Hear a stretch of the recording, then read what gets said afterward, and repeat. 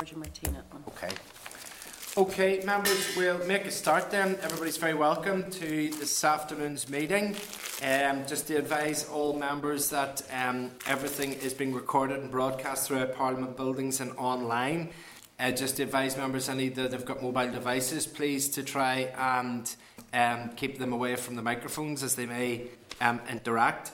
And that we have members that are attending in the room, and also we have, at this stage, we have Martina and we have George that are attending remotely. We have received apologies from Doug Beattie, and the only other outstanding member is Christopher, who I was speaking to earlier and I think is attending, so he might arrive in a little minute. Item 2 is draft minutes. There are draft minutes of the meeting held on the 21st of October, and they're on pages 5 and 10 of the meeting pack. Are members content that they're a true reflection? And the 4th of November. Yeah, and then there's also a set there from the 4th of November as well. Members content with them? Mm-hmm. Okay, so that's them signed up.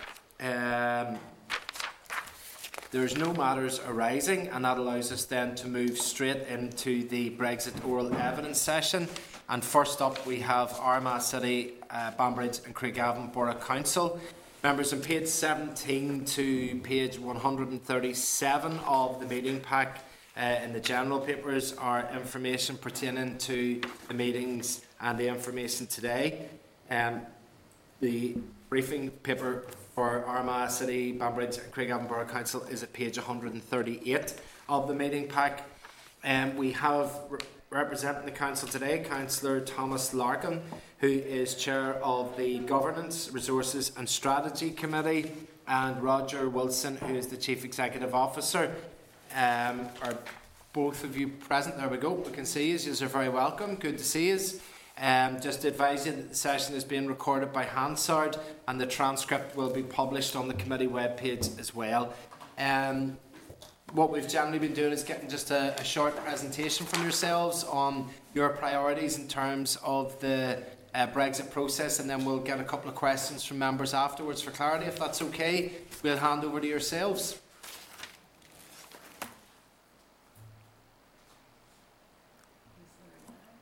They still can't hear us and they're talking. They're muted. He's speaking if we could ask Cons to...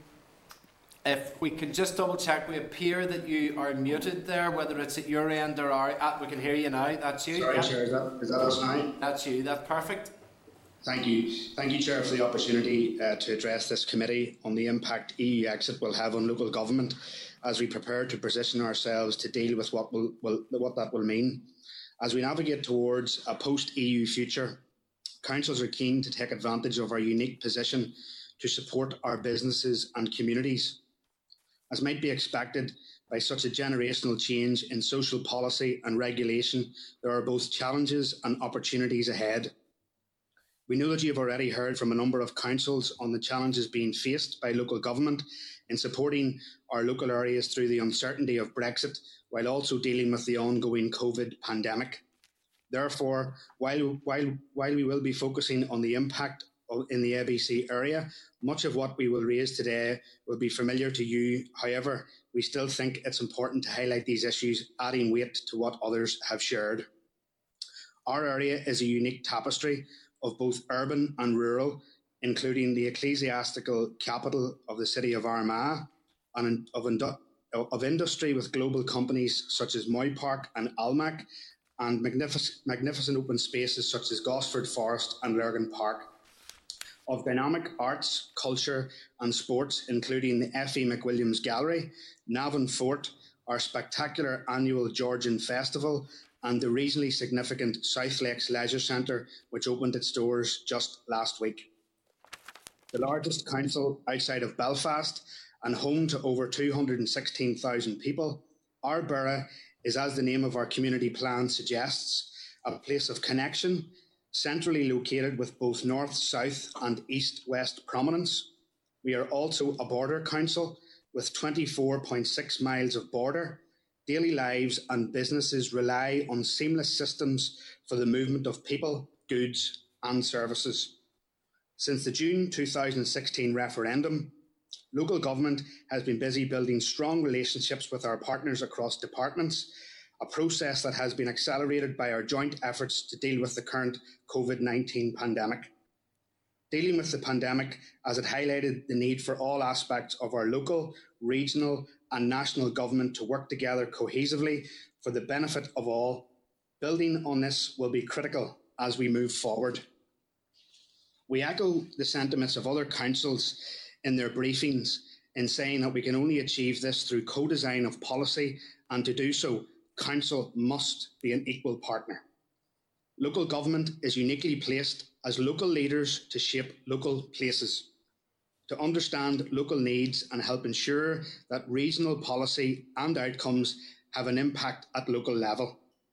Let's hope that we can all learn from the lessons of the past number of months on the importance of collaboration and communication, and use the experience to forge better joined-up governance.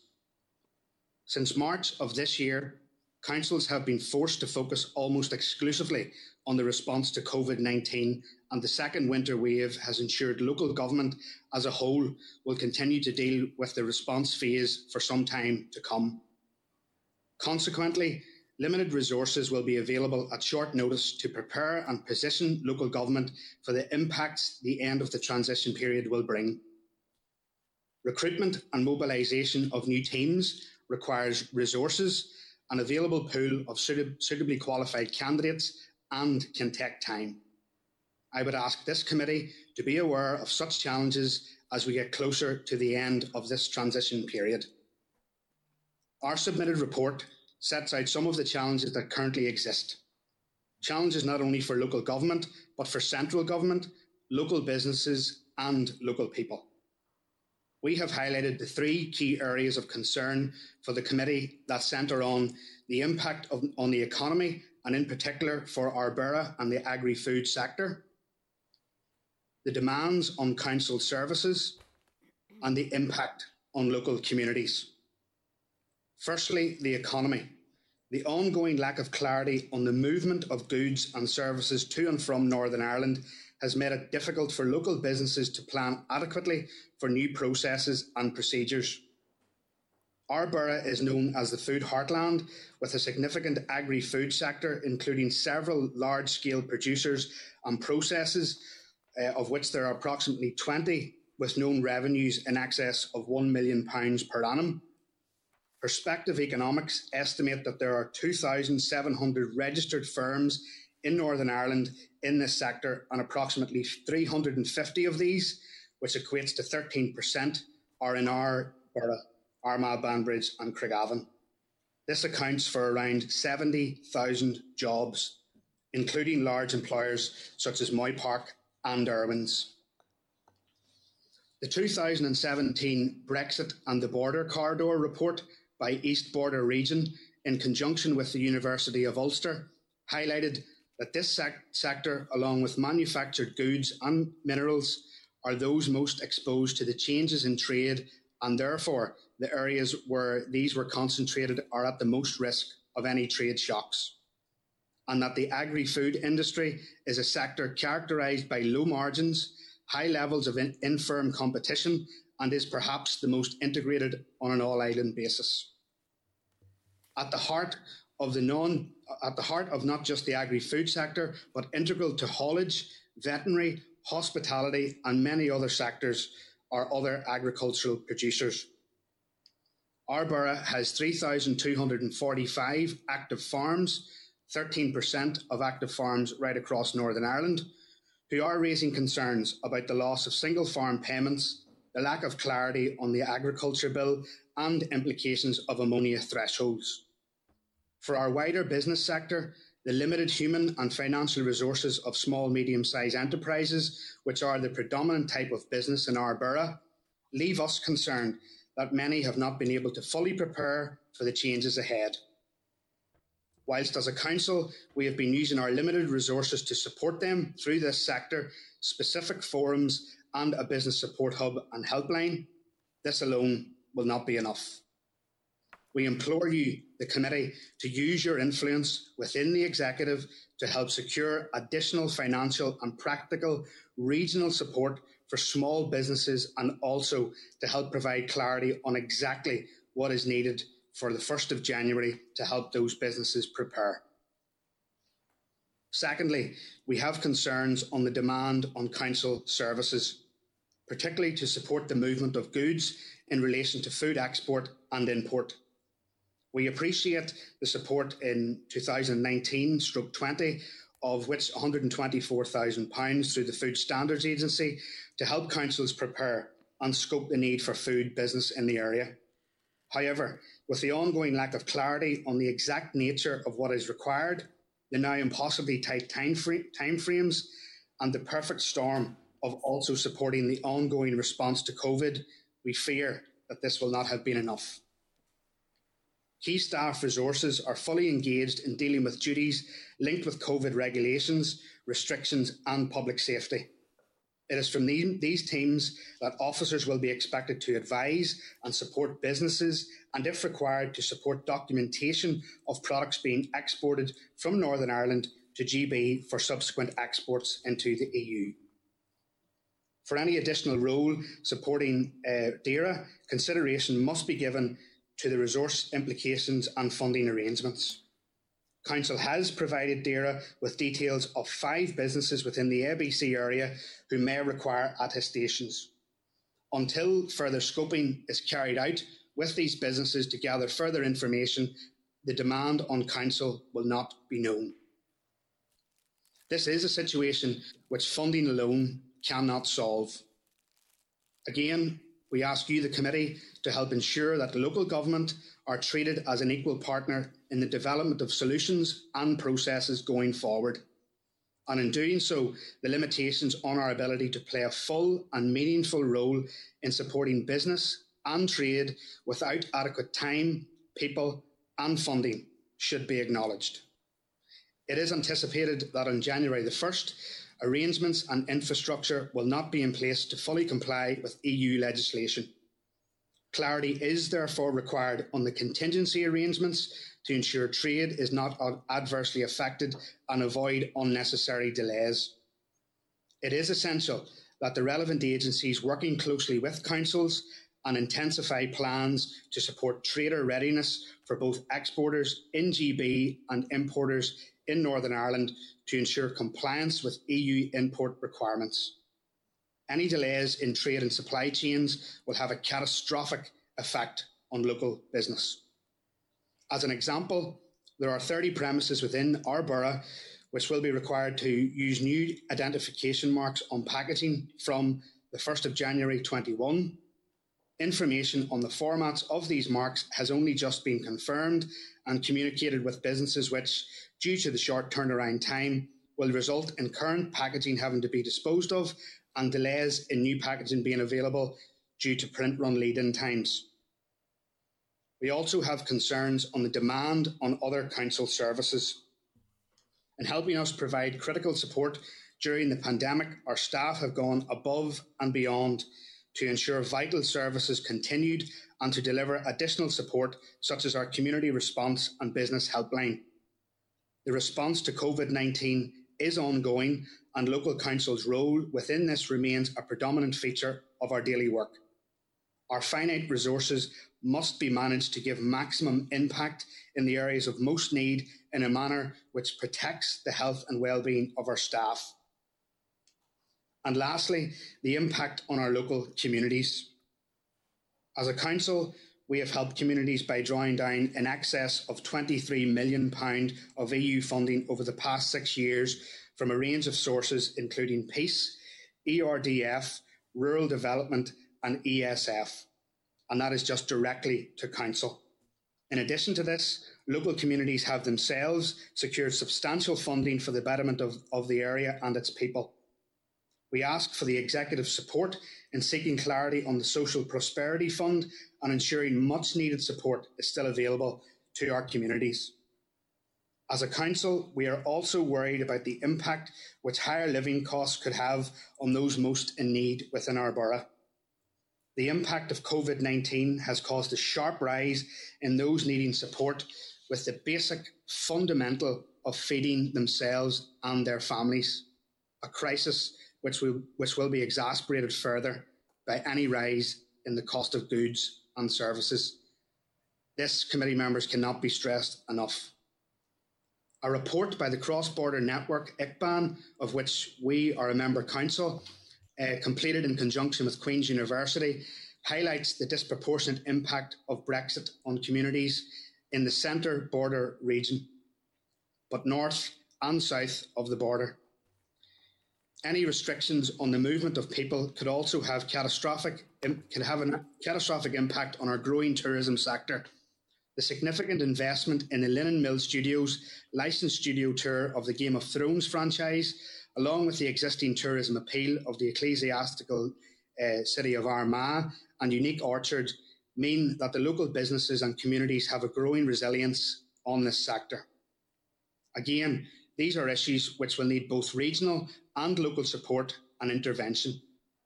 We want to remind government departments that we are here and willing to work collaboratively and innovatively to maximise the resources available to us all. In summary, members, the difficulties we will face in planning for this new environment after the 1st of January can be lessened by more clarity, closer partnership working, securing appropriate resources and having a shared vision. Finally, let us finish on an opportunity rather than a challenge. Connected, our community plan sets out a clear vision for our borough. These outcomes are supported by the growth deal for our area and numerous other strategic plans from across the partner organisations. Delivery on these will in turn help achieve the aspirations of Programme for Government. As a council, we want to work with government departments to help ensure cohesive, impactful and timely public services and to support local businesses and communities to flourish. I hope we can build on the closer working relationship arrangements which have been fostered through community planning and more recently our response to COVID, and implore the Executive to work with local government as an equal partner. Together, building innovative policy, services, interventions and supports for helping improving the social, economic and environmental well-being of our places and our people. Members, I want to thank you for allowing us the opportunity to share our thoughts. Thank you very much, Thomas and Roger, for that very comprehensive report that certainly has detailed much just of the pressures that you're facing. As we highlighted at the beginning of the process, this is week 2 and your council number 7 that's been giving us information, and we really are taken by the similarity of the themes that are coming through from all of the councils, and there is strength whenever there are similar issues being faced, because that's the sort of stuff that we want to be able to pull out and then use to try and get some support and guidance. I suppose maybe just something that you'd said that had struck with myself there, maybe to get some information on the impact of COVID in terms of, did you have sort of dedicated officers working on Brexit and then COVID has come in and has taken over their priority and now they're moving back into Brexit? And have you noticed any difference in the interactions with central government, with any of the departments in terms of, say, the Executive Office, for example, in light of coronavirus? Has that got in the way of some of the work of the Brexit preparations? Councillor, if you're maybe happy, I can take that, Chair, and thank you very much for the opportunity to address the committee. What we found during the preparations for Brexit during last year, those service areas and parts of the council that would have been working on that were very much the same service areas that are now and have been heavily involved in the COVID response. So, for example, if you take our community development department, very much around meeting the need, as Councillor Larkham explained, the community response.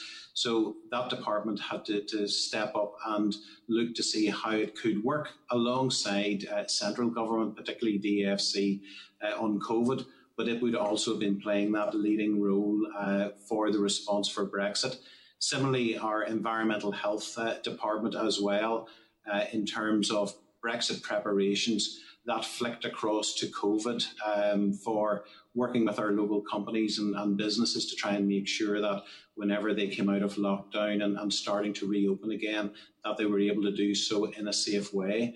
So the resource demand is very much focused within those same groups and teams of people. And I think that's where last week you heard from councils a similar story of this perfect storm, the impact and the demand that's placed on similar resources. In terms of working with central government, I suppose what I would say is our experience has certainly been strengthened over the last number of months. It varies across departments. There are some departments work much more closely with local government than others, and they're to be commended for that. But through our community plan work and through that COVID work, we have a better understanding of how we can work. We have maybe prioritised COVID more over the last 6 to 9 months. And that's the concern is now that in the remaining 50 days, there is very little time to really start to get ready for 1st of January. Okay, thank you. Trevor Lunn, you're looking to come in. All right, thanks. Thanks, gentlemen, for your presentation. You mentioned the situation around your large employers down there, and then in the report you have Moy Park and Irwin's Bakery, and also Thomas, I think you mentioned Armagh. And those three are all, I would say, vulnerable to the pressures that are coming around now, around export and import and fast movement of goods. What discussions have you had? I'm thinking particularly of Armagh, because I think that they actually have opened a new presence down in Dundalk or Drogheda for precisely to guard against the perils that we're now talking about. So have you had major discussions with those three employers? Yeah, Chairman, I'll maybe at least start on this one. We have good relationships with all of our employers in the area. It's one of the things that we work hard to do, and we're always conscious as well not to focus just purely on the large employers. We're made up of a backbone of SMEs within the borough as well. We have a range of forums that are sector specific, so whether that's health and life sciences, agri-food, advanced manufacturing, those sorts of areas. So we would work with those companies in those sector forums to try and see what work are they doing, what preparations are they making, but also where there are smaller companies, is there advice and support that they can do as well. But you're right, Trevor, that Armagh certainly opened up a facility in Dundalk in fairly quick time, it has to be said as well. And I think they can't be criticised for doing that. It was obviously a business operation and a business need. Thankfully, they have a strong commitment and loyalty to the Craigavon area and are reassuring us that is where they remain as their global headquarters. But obviously, they had to plan ahead as well.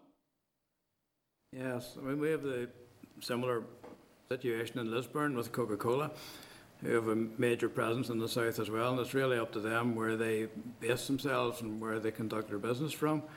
And they have major concerns also about the movement of goods across the border. But I think their stuff wouldn't be quite as perishable or as urgent as perhaps Armagh's would, you know. And if Armagh can't get their raw materials and get them out into the market pronto, they will have a major problem, and so will your council. Yeah, completely agree with you, Trevor, on that. I mean, and that's something that we're mindful of, and that's why that movement of goods, that movement of people, that free movement is so critical.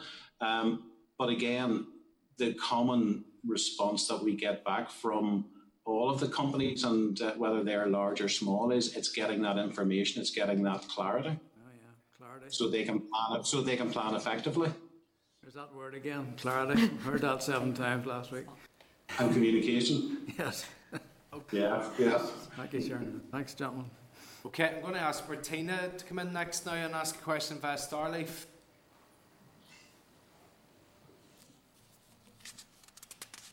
Thank you, Chair, and Thomas. Thank you for the briefing that was sent round. And I suppose to concur with what the Chair and others have said around the request for the need for clarity.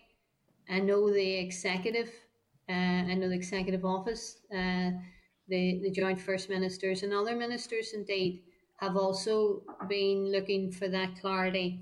And like everyone else that's seeking that, the British government is treating the Executive and the Scottish administration and the Welsh administration like mushrooms and keeping them in the dark. So it's no comfort to you. I know, because that clarity is not there. But that said, trying to deal with the pressures that you're under, I was very taken by the fact that 13% of the farms are active farm in your area, which is obviously a significant enough proportion. Have you been able to ascertain or use the councillors that you have there who promoted Brexit, advocated for Brexit, and who believed that the Shared Prosperity Fund would replace, for instance, the 20 million that you and others have been talking about? Because we've been trying to get some understanding about the Shared Prosperity Fund, and maybe those in your own council chamber that advocated for Brexit, maybe they might have an insight into that fund more than we do. I think, Chair, that's something that I think we said in the presentation, that we need to get that greater clarity on the Shared Prosperity Fund, which we don't have at this moment in time. No, and unfortunately, neither do we. ICBAND, really taken by the report that came in from them and what you had said in your presentation, Thomas, about the devastating impact that it would have. And I'm wondering if you've been able to connect in another way with the council at the other side of the border petition in Ireland, to delve into the Shared Prosperity Fund or the Shared Ireland Fund, the 500 million that we heard from Micheál Martin that's in place, just to see if there's an opportunity, for instance, for your council to tap into that, and what kind of collaboration takes place with yourself, and whether it is the nearest council to the border. Like if, for instance, in Derry and Donegal, there, the memorandums of understanding, and there's work taking place with the two councils, and they were actually quite focal in making presentations about the impact that it was going to have on this wider region of the Northwest. And it's just to see if you have that kind of connectivity with councils there. Yeah. Thanks, Chair. I'll maybe again start off and let Councillor Larkham add to it. Martin, I know you're absolutely right. That being a border council area, we work very, very closely with our neighbouring councils, whether it's Mid-Ulster and Fermanagh and Omagh on a mid-southwest growth deal, but we are also very conscious of our neighbouring councils. Certainly I would work very closely, and the council works closely with Monaghan County Council. And in fact, one of the projects that we're currently delivering jointly is a Greenway project, Smithborough to Middletown. So there's very much that cross-border work going on. Other infrastructure projects, the likes of Belfast to Dublin economic corridor, where we would work with a range of councils, both in the north and in the south as well. So that ongoing activity is very much there. With regard to the Shared Island Fund that was only announced last week or the week before by the Taoiseach, I think that's certainly something that we are interested in and would want to take a look at, given our neighbours, and we share similar issues around access to skills and the whole economics of the area, never mind Brexit, COVID and those sorts of things. So I don't know, Thomas, whether you want to... Roger has articulated that very well. Yes, just to back everything that he set up in relation to where we are. We do work quite closely with, as he's highlighted, a number of other councils in that regard. But I suppose it comes back to the initial point that there is a lot of uncertainty there's no real clarity around any of the stuff coming forward, and there's a lot of unknowns out there. So I suppose in relation to all of that, we do need a lot of the information coming forward in order to move forward together and cohesively. Can I just say the one thing that worries me, and it's a worry that I've had from last week to this week, one thing we do know that in 50 days' time we're being taken out of the EU against the democratic wishes of those of us who want to remain, and maybe those of us obviously who had another point of view, but we know that's coming in 50 days' time. There's no going back from that. We know there's a protocol in place, and therefore we know you're going to get access into the EU, but you're going to lose the 20 million that you talked about. Whether that's replaced enough is another matter. None of us have any clarity at all or see any signs of the shared prosperity fund coming. So what have you a wee insight at all into the kind of job losses that are going to be affected? I know that a number of groups and organisations in your area have tapped into European Social Fund, European Regional Development Fund. I know that ICBAND has done a lot of work at helping us draw down European funding. You talked about 20 million, and then the community groups that have other funding as well. I'm sure it's going to be potentially devastating if that funding is not replaced.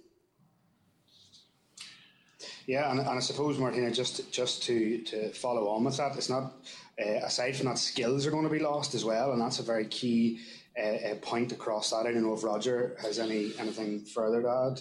Yeah, again, Martina, I can understand and agree. We don't have a figure in terms of the wider network. I mean, we're not only members of ICBAND, but also of East Border Region, just because of where we're located. We're part and parcel of that.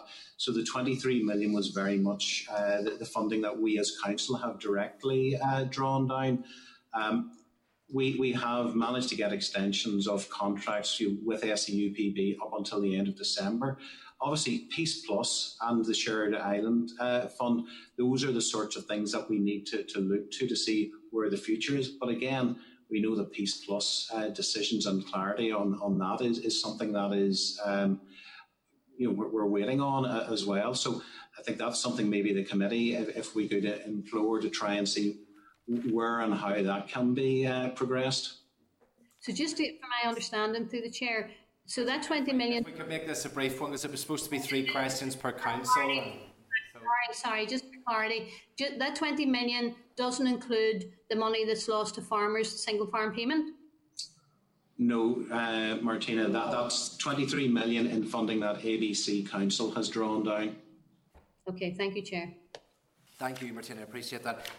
Okay, look, Roger and Thomas, thank you very much indeed for giving us that presentation. I think we really probably could spend a whole afternoon with each council just to interrogate all of the impacts of this, and I'm so sorry that we have to keep it within a 25-minute slot. So thank you very much for coming along and giving us your update, and we'll hopefully be taking some action on the back of these meetings, and you'll see some action from that, what we're going to do with the information that you've provided with us. So thank you very much for coming along today. Thank you for your time. Thank you very much. Okay, and we thank the gentleman there, and we'll move on straight away because we're already running about 10 minutes behind. If we could move to our next council, which is Mid and East Antrim. And we have, from Mid and East Antrim, we have Councillor Peter Johnson, who's the Mayor, and we have Anne Donaghy, who is the Chief Executive.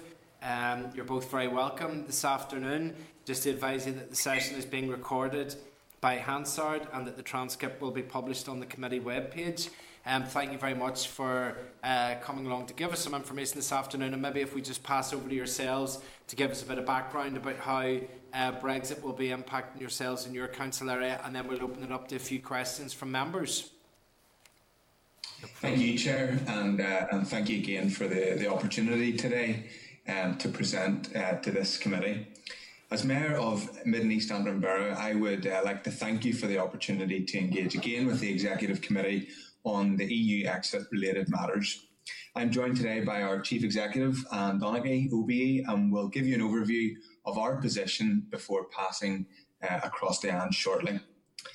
As an award-winning organisation, Mid and East Antrim Borough Council leads the way in the delivery and transformation of ever more efficient, improved public services for our 139,000 citizens.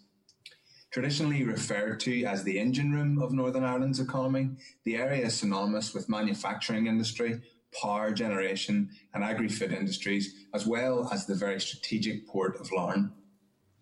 As an integral part of the United Kingdom, internal trade is our biggest market. Unfettered access to Great Britain is of critical importance to maintaining and supporting the trade and commerce. With the celebrations around the centenary of Northern Ireland next year, the work of our council has focused on a range of areas of celebration, including trade and commerce. Celebrating the innovators, the entrepreneurs, and the contribution of Northern Ireland to the UK and global economy has been a key feature of the last 100 years and something that we want to build on moving into the next century. The impact of COVID-19 pandemic has highlighted the importance of the connectivity across the United Kingdom. As part of the recovery plan, I'm keen to see a levelling up of the economy, and connectivity will be a key feature of that recovery, which I'm sure you will all agree. Efforts should focus on the economic, social, cultural and digital linkages across the Irish Sea. We've worked closely with our partners in Dumfries and Galloway and have established the North Channel Partnership, a unique east-west relationship building a virtual bridge across to Scotland. The Port of Larne continues to be a key gateway for Northern Ireland, and as the shortest, fastest crossing between Northern Ireland and Scotland, it continues to be a critical arterial route between Northern Ireland, Scotland and England. The COVID-19 pandemic has shown the importance of the supply chain for essential goods and services. The current position regarding the Northern Ireland Protocol is a matter of significant concern for our Council. With less than 50 days remaining until the end of the transition period, gaining clarity on the practical implications of Brexit is of the utmost importance. We appeal today to the European Union to adopt flexibility in the negotiations with the Prime Minister in order to reach agreement on the key areas so goods and service can continue to flow freely across the internal market. We have an opportunity post-transition period to establish and grow our Northern Ireland PLC brand, and I would encourage everyone to play their part. We're very mindful of the potential impacts of the end of the transition period on the local economy and on our citizens. The Chief Executive has been monitoring developments very closely during the transition period, and we have identified a number of key issues which I will pass over to her to take us through. Thank you, Mayor, and I would reiterate all of what the Mayor has said, and I also would thank the committee for the opportunity to present today on Brexit. I suppose for Mid and East Antrim, there are three key areas that we'd like to raise. Number one is the economic impact. Number two is the point of entry at Larne Port. And then number three is the opportunities that we see before us. In terms of the economic impact, we remain concerned that negotiations between the UK government and the EU have not proceeded at the anticipated rate, and we are now very limited time to agree and ratify a deal and to ensure preparedness on the ground. We need to ensure that the tariffs are avoided. We remain concerned that the EU may not agree to no tariffs, as their legislation says that charges must be applied. This would bring a huge financial impact and burden to Northern Ireland trade for both the internal market and export. And as the Mayor says, we've only 50 days left to get prepared. Council has written to the Chancellor of the Duchy of Lancaster, Michael Gove MP, to highlight our concerns. However, he has made it clear that there will be no phased approach and the protocol will take effect from the 1st of January 2021. We are concerned about the impact that this will have on our GVA, having only a few years ago been highlighted as the highest drop in GVA in the whole of the UK at some 13% due to manufacturing job losses. We have, as a council and as a borough, worked very hard to bring that back up again. So we need to ensure that our supply chains, which rely on a just-in-time delivery, have unfettered access to internal markets. Any friction caused to the flow of goods, caused by the bureaucracy, checks or delays will have a significant impact on the economic viability of our key businesses.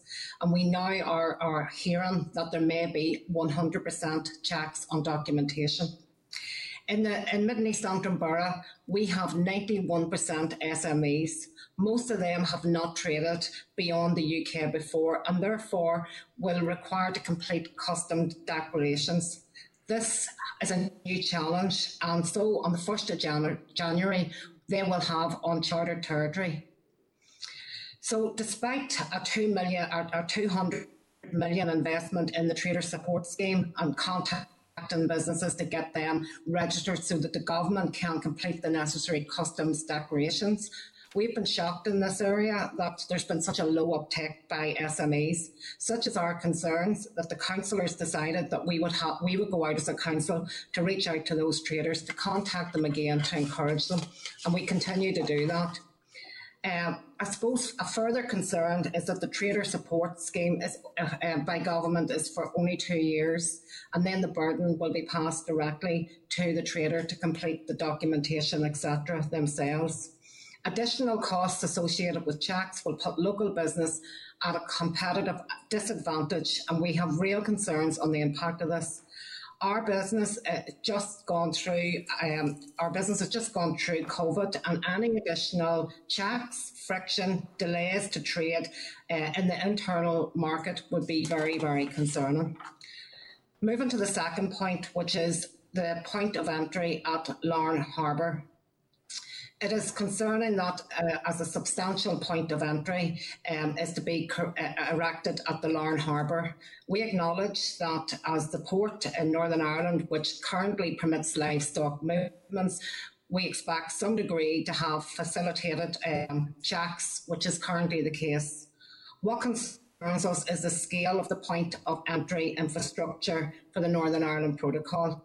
Initially, when the process started, we were told that this would be limited infrastructure. Council had assurances from the Secretary of State, the Chancellor of Duchy of Lancaster and the Prime Minister that there would only be minimal inspections at the Port of Larne. Over the past 18 months, Council has presented evidence to the Northern Ireland Affairs Committee, we've spoken to the Secretary of State, and we've highlighted at various times that they need to be fully aware of the implementation of the protocol. We've also worked closely with our two MPs, Sammy Wilson and Ian Paisley, and we're now aware that a significant 7-acre site is being developed despite having those assurances of minimal inspections. What is of concern is the information has been drip-fed, and there's a concern that traders and business don't fully understand what is expected of them on the 1st of January. As a council, we've also were instructed to appoint 12 environmental health officers to undertake inspections. We have employed those officers. However, we also understand they'll not be fully utilised until perhaps June 21, when the point of entry infrastructure will be complete. And we are also unclear of the level of inspection for documentation, identification and physical. And as I said earlier, believing we've now been told informally that it could be up to 100% on documentation. I want to finish on the third point, which is the opportunities that Mid and East Antrim see. We are known to be a resilient, positive outlook of a council. And we're always keen to move forward to maximise the benefits of everything, including the UK's new global trading arrangements following the departure from the EU. We are actively looking at the opportunities to create, through our exit, how we can strengthen our community and how we can strengthen Northern Ireland. One such opportunity is that we would work hard to secure one of the 10 free ports that are to be created across the UK. This will provide a catalyst for enterprise, for innovation and for economic growth.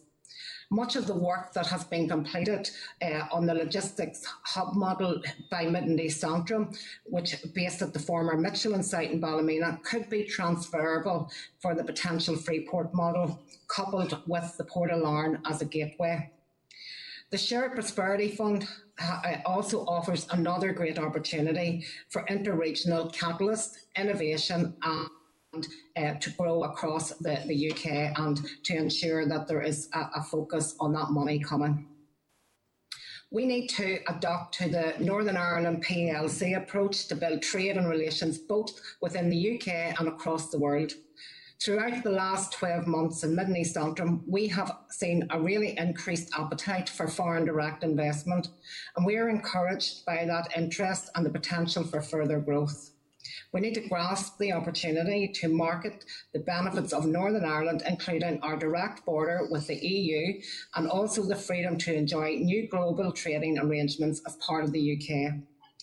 Mid and East Antrim Borough Council have recently established, as the Mayor has highlighted, the North Channel Partnership alongside our colleagues in Dunphy and Galloway, and this focuses on embracing and developing the linkage between the two regions. Maintaining unfettered access for Northern Ireland is key to the entire region. Efforts should focus on building the virtual bridge that the Mayor has highlighted between the two regions in terms of economy, social, culture and digital. Thank you very much for taking the time to listen to our evidence. Okay, thank you very much indeed for that detailed presentation. Certainly, unfortunately, due to a frozen screen, a fair amount of that we see has come from an arm that's in front of our screen at the minute. But so we're not actually able to see you in real time, but we can certainly hear you okay. So maybe just in terms of starting with the question, maybe just given that you do have the Port of Larne there, just how much interaction have you had as a council as to what's been developed there? Now, notwithstanding whether you support or don't support Brexit in whichever side, but just in the whole development of everything that's there, as the local council, have your views been sought? Have you been involved in the process of what's been developed there? Or is it a case of you're just being told what's happening at that site? I maybe begin with that question. No, we have been engaging with, as I said earlier, with the Michael Gove, with the Secretary of State, with the Prime Minister, and we've also been engaging with the FSA and with DAERA throughout the process. I suppose the drip feed could have been improved, but we've been engaging and putting our views forward. We would have liked more clarity quicker, of course, but we have been engaging all along with all of those people in the last 18 months. Has that been two-way engagement with the Prime Minister, or has that just been you sending your views to him? Well, we have sent our views to all those people, and I have to say they all respectfully sent back correspondence. Certainly, we are very keen that, the Prime Minister gets a deal with the EU, and, really keen that can really move things forward. So we're keen that happens, and we've said that all along. So we have been engaging, as I said, but and we've appointed the 12 EHOs that we've been instructed to appoint, and they're currently in training. I suppose really the fact that the infrastructure will not be there to June, I would like clarity, and the council has sought clarity in terms of what happens between January and June. And I was interested to hear about your connections with, I think was it Dumfries and Galloway Council, to be able to try and look at some sort of shared work. Have you found any areas of divergence where maybe Scotland would be unhappy with what's happening in the north and vice versa, and has that caused any interesting discussions, or has it all been just about what's been shared between the two council areas? Well, we've had a very positive relationship with Dumfries and Galloway, and one of the things that we are very keen to work on is connectivity. So we're now working with them on the development of the A75, the A77, and I suppose working across the Scottish Government and indeed with the UK Government in terms of trying to secure the money for the road. I suppose members will know that the infrastructure when you get to the other side of the water is very poor. So from the A77 and the A75, so that will create a really good road infrastructure for the internal market.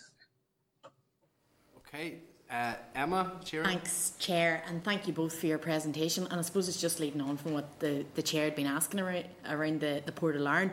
So I know you had mentioned that the infrastructure isn't going to be in place until June, but that you've employed environmental health officers.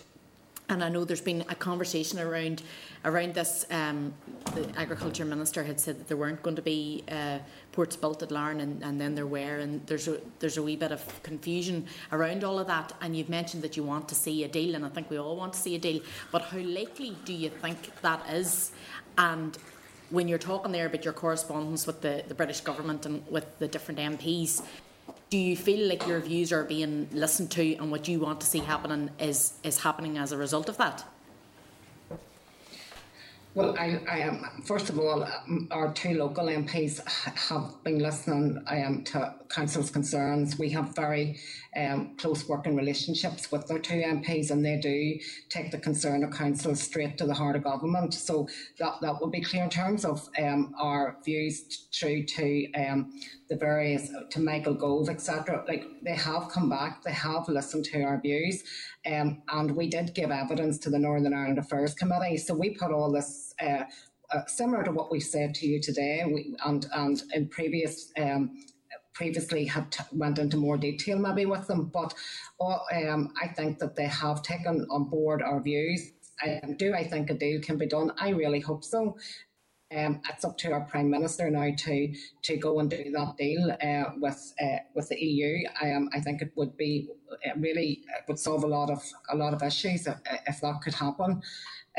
But I couldn't I wouldn't know if it would, but I would certainly hope so, and I know the Mayor would feel the same. Yeah, and I suppose just on the back of that from the Chief Executive there, you know, I can also come in behind there in terms of the support from our MPs and also our MLAs throughout the borough. You know, it has been very commendable, and it's something that you know, to put on record too, that as a council we're very grateful for those working relationships, and it's that team approach. And I think, you know, as we move towards the 31st of December, you know, this will be, you know, us as a council as part of a cog in a big machine, and you know, I believe that we have, and I know through the Chief Executive we have certainly, you know, lobbied the case, and I suppose the other thing to say too that has been encouraging is just how pro-business our council has been, and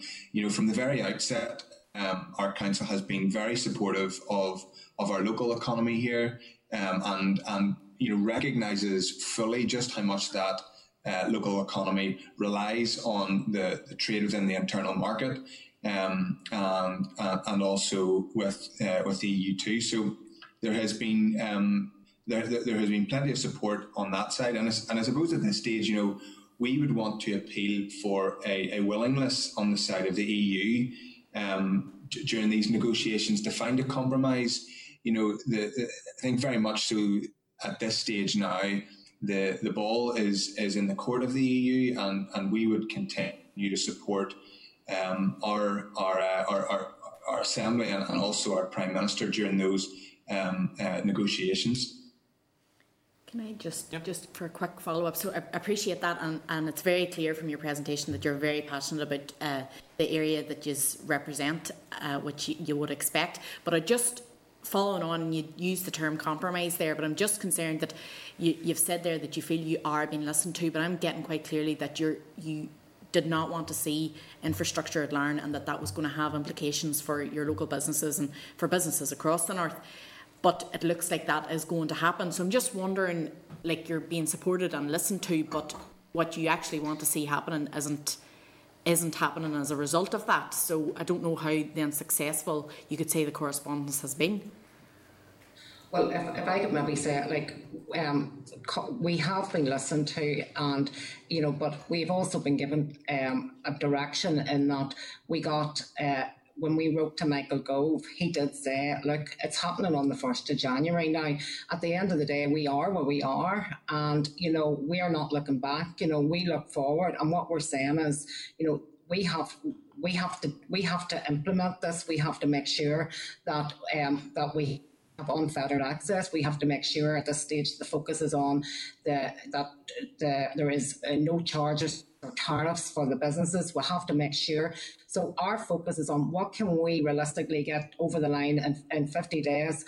And certainly from our point of view, that is very much can be released through the EU. And, so the big focus now is what can we get? It's here and there's nothing we can do about that. We have to go forward in terms of implementation and supporting our businesses.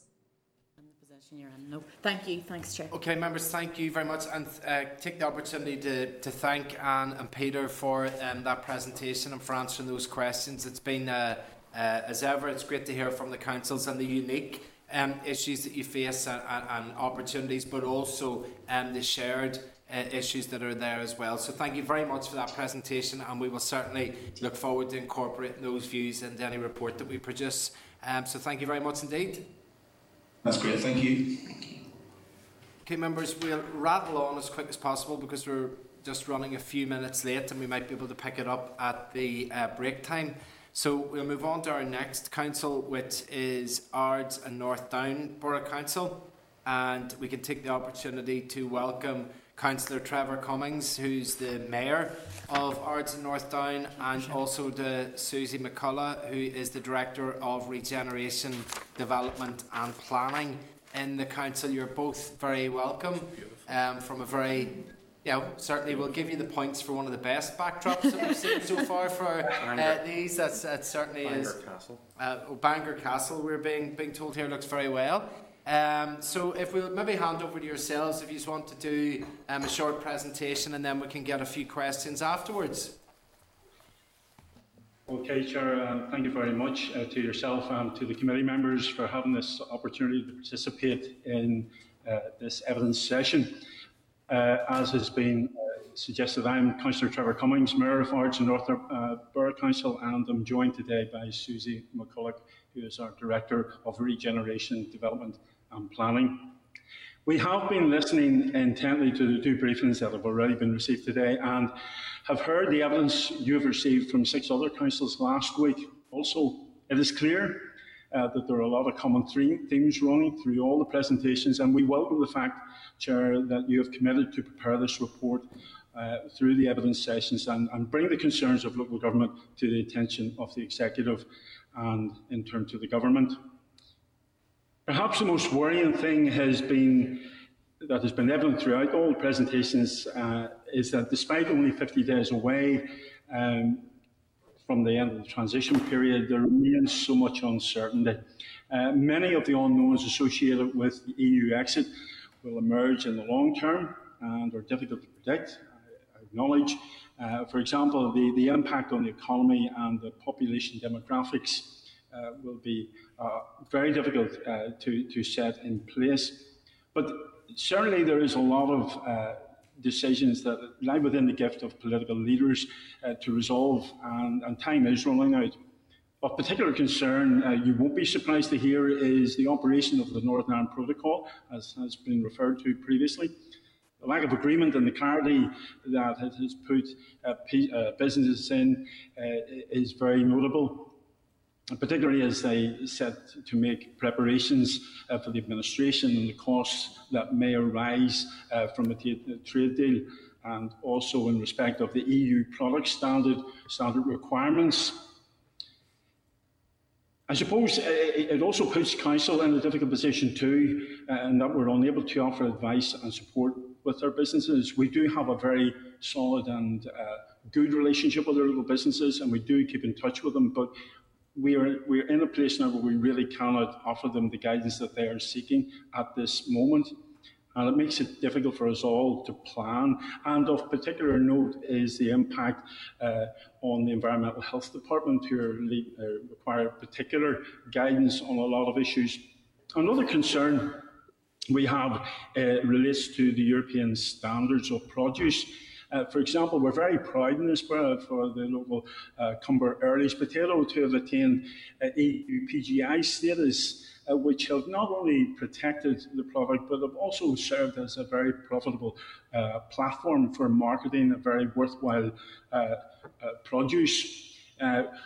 We could be concerned that the EU action would actually remove such a status from us, and growers and the agri-food sector in particular would feel the impact of that. We have enjoyed annual festivals celebrating that, and the platform continues, but that reward and that endorsement of success is something that is celebrated and valued greatly.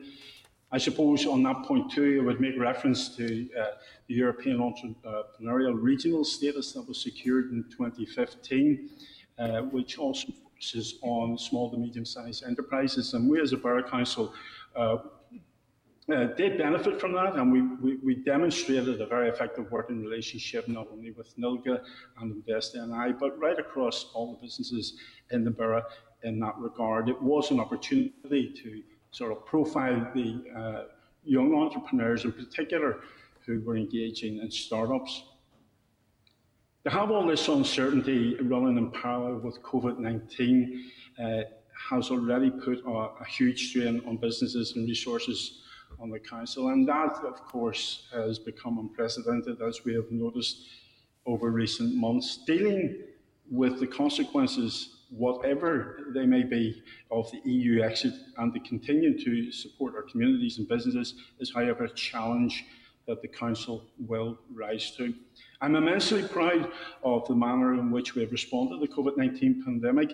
At the outset, we have developed and implemented a community response plan, which included offering signposting and support to vulnerable people who we've been able to deliver over 5,000 food parcels to over the last few months. And we've administered and distributed COVID-19 funding support from the Department of Communities to local community-based groups. Our economic development team quickly developed an emergency business support plan to support and provide signposts and proactively engage with local businesses in that period of time. They proactively engaged one-to-one with over 1,000 businesses and online with over 2,000 businesses.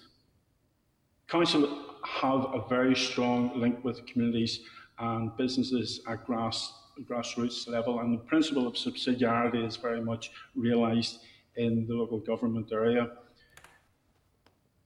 In the time of crisis, we are an institution that people turn to for help and support. We've also strengthened our lobbying abilities as a result of COVID, and in doing so, we have worked closely with the cross-council and governmental departments.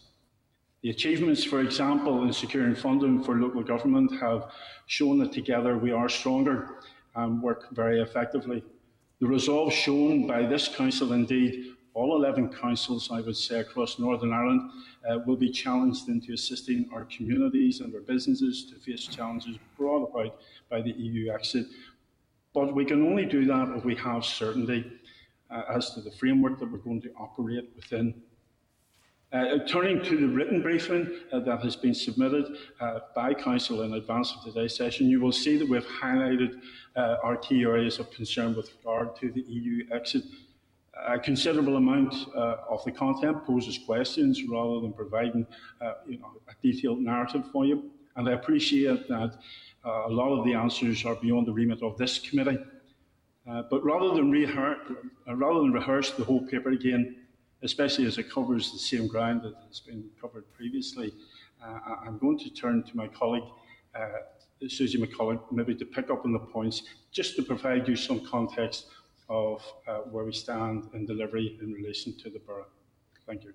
Thank you, Mr. Mayor. So yes, I'm going to give you some, I suppose, facts and statistics in relation to the EU Brexit, specifically for Ards and North Down.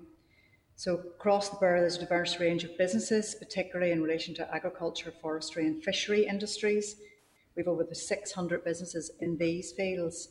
And as you know, these industries could be the hardest hit in relation to depending on trade requirements that would be brought in by EU exit. We currently, for example, have 78 registered vessels for fishery, with approximately 300 people employed between Portavogie, Bangor and Portaferry. together with an oyster fishery at Calinshi. There's 9 processing establishments and a shellfish dispatch centre, as well as a shellfish purification and dispatch centre. And Portafogie Fish Market is a European approved fish auction house. There is complexity within the supply chain, and in many cases our environmental health officers may be required to provide evidence for movement of fishery products from the place of landing to allow the supply chain to continue to flow at various stages. However, much of the clarity needed will not be possible until final arrangements have been reached with the EU. It also remains unclear as to whether local fishermen are going to have exclusive rights to the Irish Sea fisheries as envisaged, or whether EU boats are still going to be able to fish those waters. Over 4,000 businesses in Ards and North Down, which represent almost 90% of our total businesses, are micro businesses. These are the businesses that will be particularly vulnerable to significant changes in trading requirements that may come about as a result of Brexit, as they've got less resources to handle that. InvestNI has reported that businesses may have to fill out customs forms with 31 entries to send goods to the rest of the UK, and this paperwork alone could cost up to £55 each time, which means that our smaller businesses will be disproportionately affected, and we're concerned in the impact that this will have on our 526 businesses that are currently trading in Great Britain. Also, if tariffs are to be imposed, we believe these would have to be paid up front, with refunds then claimed back, and we would be concerned about the cash flow, particularly for our smaller businesses. There also remains a lot of issues connected with travel between Northern Ireland, the Republic of Ireland, Great Britain and further afield. For example, what impact will the travel arrangements have on those wanting to fly into Dublin and out of Belfast, or vice versa? Depending on the outcome of those arrangements, there may be a negative impact on the tourism industry, which is very worrying given that Ards and North Down relies more heavily on the tourism and hospitality sector than any other council area. 14% of the jobs in our borough are dependent on this sector, which is the highest percentage across all of the 11 councils. For example, we have 355 hospitality businesses, which is a sector that's already been hardest hit by the COVID pandemic. And these businesses alone provide 4,000 people with jobs. Even the current context of uncertainty appears to have had a negative impact, according to the Tourism NI Chief Executive. When he briefed the Economy Committee back in February, he said that there had already been a fall in French and German tourists coming to Northern Ireland because of Brexit. Ards North Down has also benefited significantly from EU funding. We have 4 ESF projects in the borough amounting to 14.8 million. We have 16 projects benefiting from ERDF funding, which relates to 2.43 million of grants. And this includes our council-run Shine programme, which is our principal business support programme aimed at supporting micro and small enterprises. 4.93 million of funding is going out in the borough through our rural development programme, of which 1.33 million of this is coming directly from Europe. And this includes £800,000 from the Rural Business Investment Scheme, which has benefited 31 businesses in the borough. We're also awaiting confirmation on a potential grant that we've submitted to CFLAG for an additional £85,000. We've also received 3.3 million in Peace funding since 2016, and we're pleased that the future funding for Peace Plus has been secured, and we're working to influence how this money will be allocated. However, we are extremely keen to have clarity on how the Shared Prosperity Fund will be administered. In total, Ards and North Down Borough Council has secured in the region of 22 million in EU funding, all of which has been administered to help support our businesses and communities. And has been highlighted in our written briefing paper, given the additional demands already placed on our council's environmental health departments as a consequence of COVID-19 regulations. It is imperative that any additional roles and responsibilities allocated as a result of the EU Brexit are reasonable and realistic, and agreed in consultation with Council and fully funded by Government. In terms of staffing to prepare for the EU exit, we employed 1 additional environmental health officer, which was funded by the Office for Product Safety and Standards. This enabled us to carry out effective market surveillance of non-food consumer goods. This funding is up to £55,000 per council, but it is to be spent by the 31st of March 2021. And although we very much welcome this offer, we believe this market surveillance will need to carry on beyond March, and therefore additional funding would be welcome. We believe that we will need to recruit an additional 3 environmental health officers, depending on any outworkings of the UK-EU agreement. However, there is currently a shortage of suitable qualified EHOs, and therefore recruitment may be difficult. So in conclusion, Mr Chairman, our ask specifically would be that firstly, decisions are made and clarity provided with regard to the Northern Ireland Protocol and trade arrangements in order that our businesses in the Borough can start preparing, and that we as a council can equip ourselves with the knowledge to support them through this process. Also, that consideration of funding models is prioritised, as withdrawal of EU funding without a suitable replacement will have a direct impact on businesses and communities.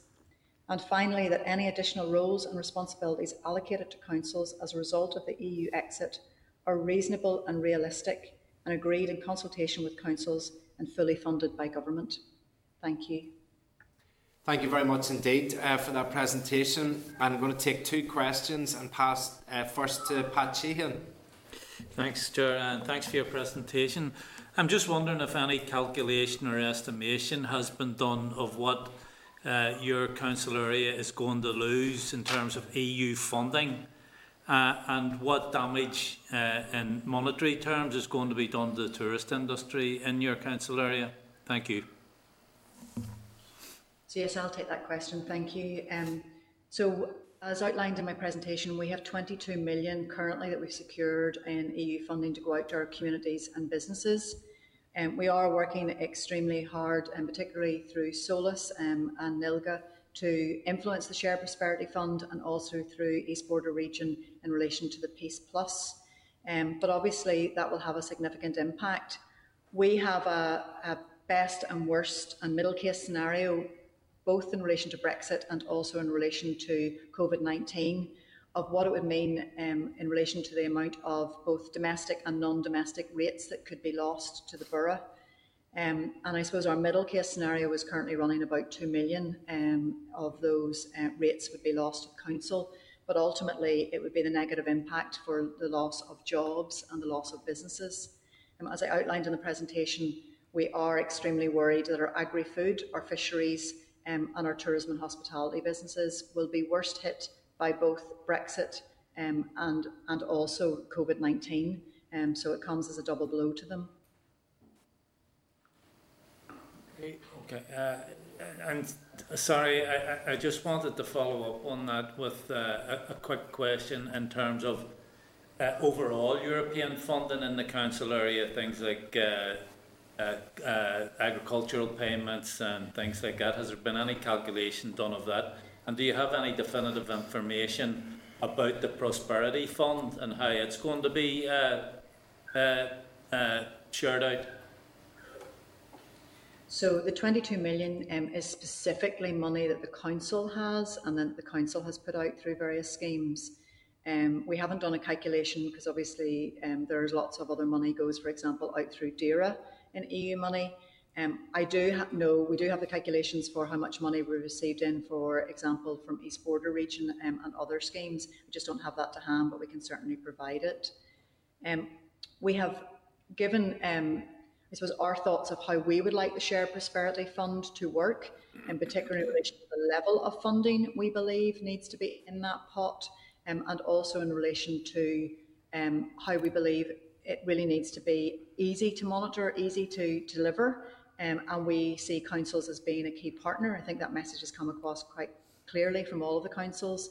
But I suppose we are waiting to hear what that will be, but we are certainly trying with our other council colleagues to lobby for how we would like the Shared Prosperity Fund to be, but you may know more than we will know.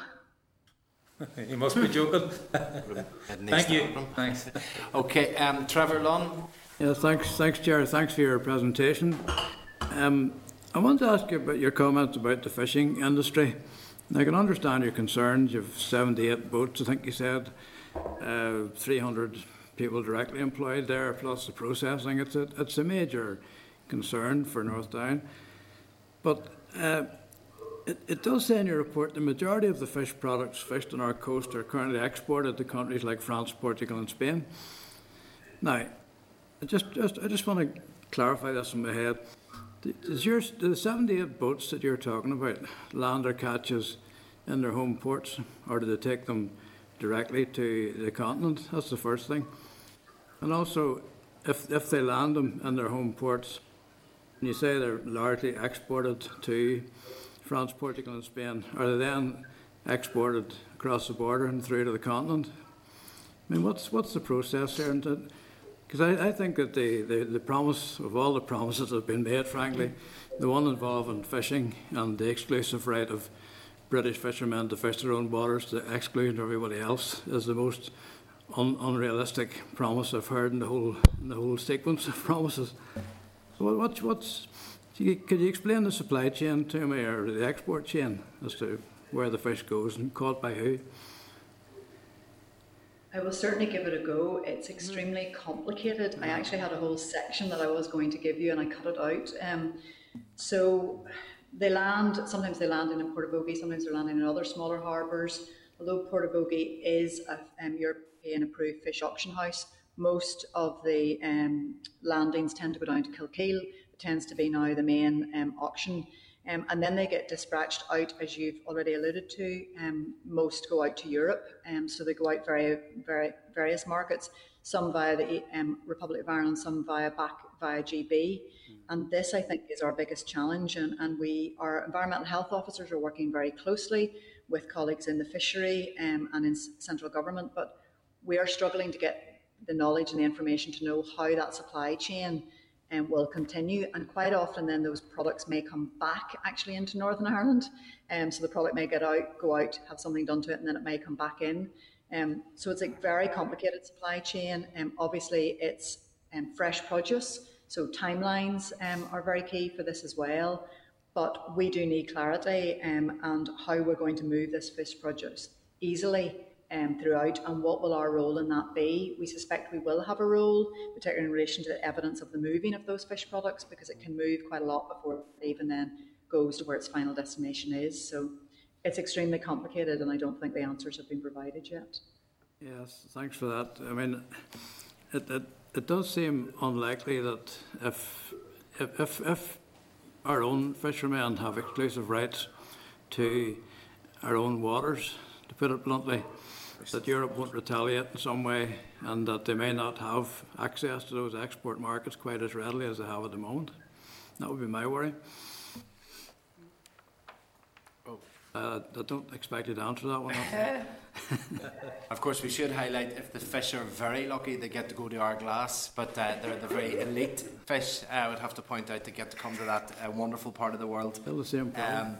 Thank you very much indeed to Trevor and Susie for coming along and giving us that presentation. We appreciate that. We will certainly incorporate those views into the report and future actions that we're carrying out as a result of these discussions. And it just remains for me to thank you for coming along and making your time available today. Thank you.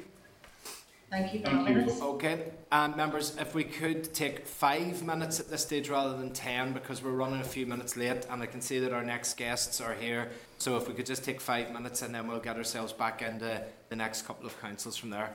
So 5 minutes, thank you. Okay, folks, we'll make a start back again. We're still waiting on 2 members, but I'm sure they'll join us. But we do need to progress because of our timings this afternoon. So what we'll do is move on to our penultimate council presentation. We can welcome representatives from Newry, Mourne and Down District Council.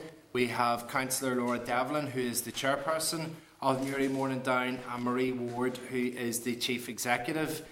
And maybe just to advise both of you that the session is being recorded by Hansard, and that the transcript will be published on the committee webpage. Martina can't hear us now. So. Ask comms to bring Martina in so she can hear. So we just ask the communication team if they could bring George and Martina in. Apparently they can't hear us at this stage, so we'll hopefully, if there's something for yourselves to do on the technical side, that will bring people in. And before we progress in with this presentation, just if I could declare an interest in this one, insofar as Councillor Devlin is a member of my staff team. So an extra warm welcome to you, Laura, then, on that basis. and it's great to have the two of yourselves along. We'll let you do the presentation, and then at the end of the presentation then we can ask some questions from members just to seek some clarity. So pass over to yourself, Laura. Okay, good afternoon, Chairman and members, and thank you for the opportunity to address you all, albeit in this virtual format, which we're all now getting very used to, on this very important issue of Brexit. I'm hoping to begin and to present the situation from Newry, Mourne and Down, and then I'm here with our Chief Executive, Marie Ward, who will hopefully then pick up on any questions that you may have at the end.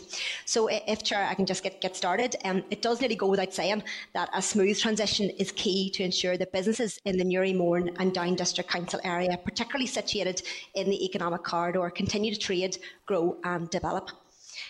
Political negotiations are central to the concerns held by SMEs, particularly the uncertainties regarding securing a future trade agreement or a no-deal Brexit. Uncertainty exists on whether the Northern Ireland Protocol will be upheld or overturned, indeed whether a hybrid model could be agreed. Businesses are grappling to prepare as the situation could invariably change. Europe remains Newry, Mourne and Down District Council's largest export market on our doorstep. A higher percentage of businesses in the border region sell into the cross-border market, the EU and GB, than in the rest of Northern Ireland or the rest of Ireland. The Republic of Ireland is an important first step to export markets for many small businesses. Following success in the south, SMEs often branch out into other export markets. It's therefore important that there are no bureaucratic or financial barriers to the market in the south of Ireland.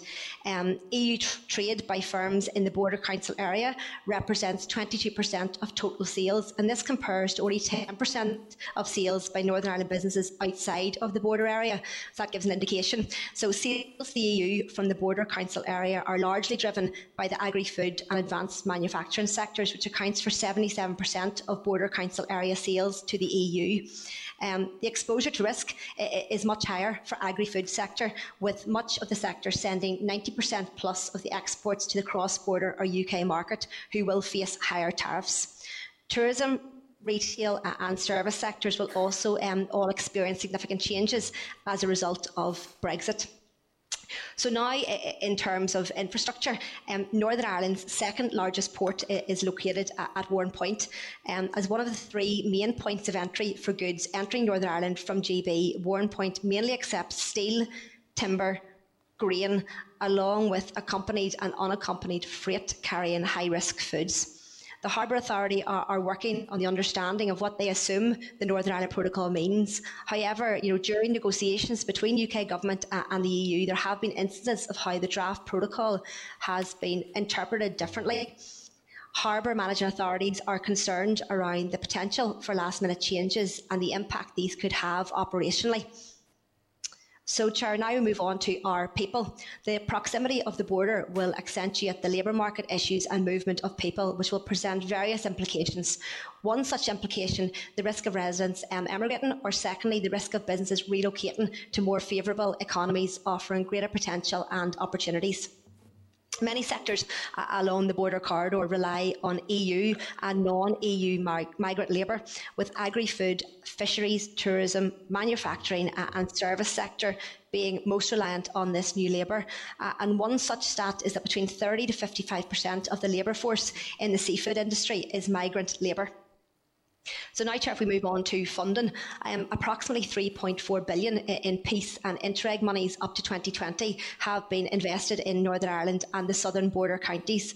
However, more assistance is needed for the sectors with the highest exposure to risk of an end to EU funding, such as community, voluntary and business. The Peace Plus and the Shared Prosperity Fund programmes are being developed post-2022 when the current EU programmes end. However, Council would advocate that these funds are essential to support all sectors of the economy to develop beyond Brexit, and there's an urgent need to ensure reduced bureaucracy and a more area-based planning approach adopted to how these funds are allocated to ensure local authorities can target programmes to meet local needs. Now we go on to support. Given the likelihood of the increased administration which will be required from the 1st of January 2021, businesses should be preparing documentation, policies and procedures. However, without clear guidance on the Brexit outcome, businesses are delaying in doing so.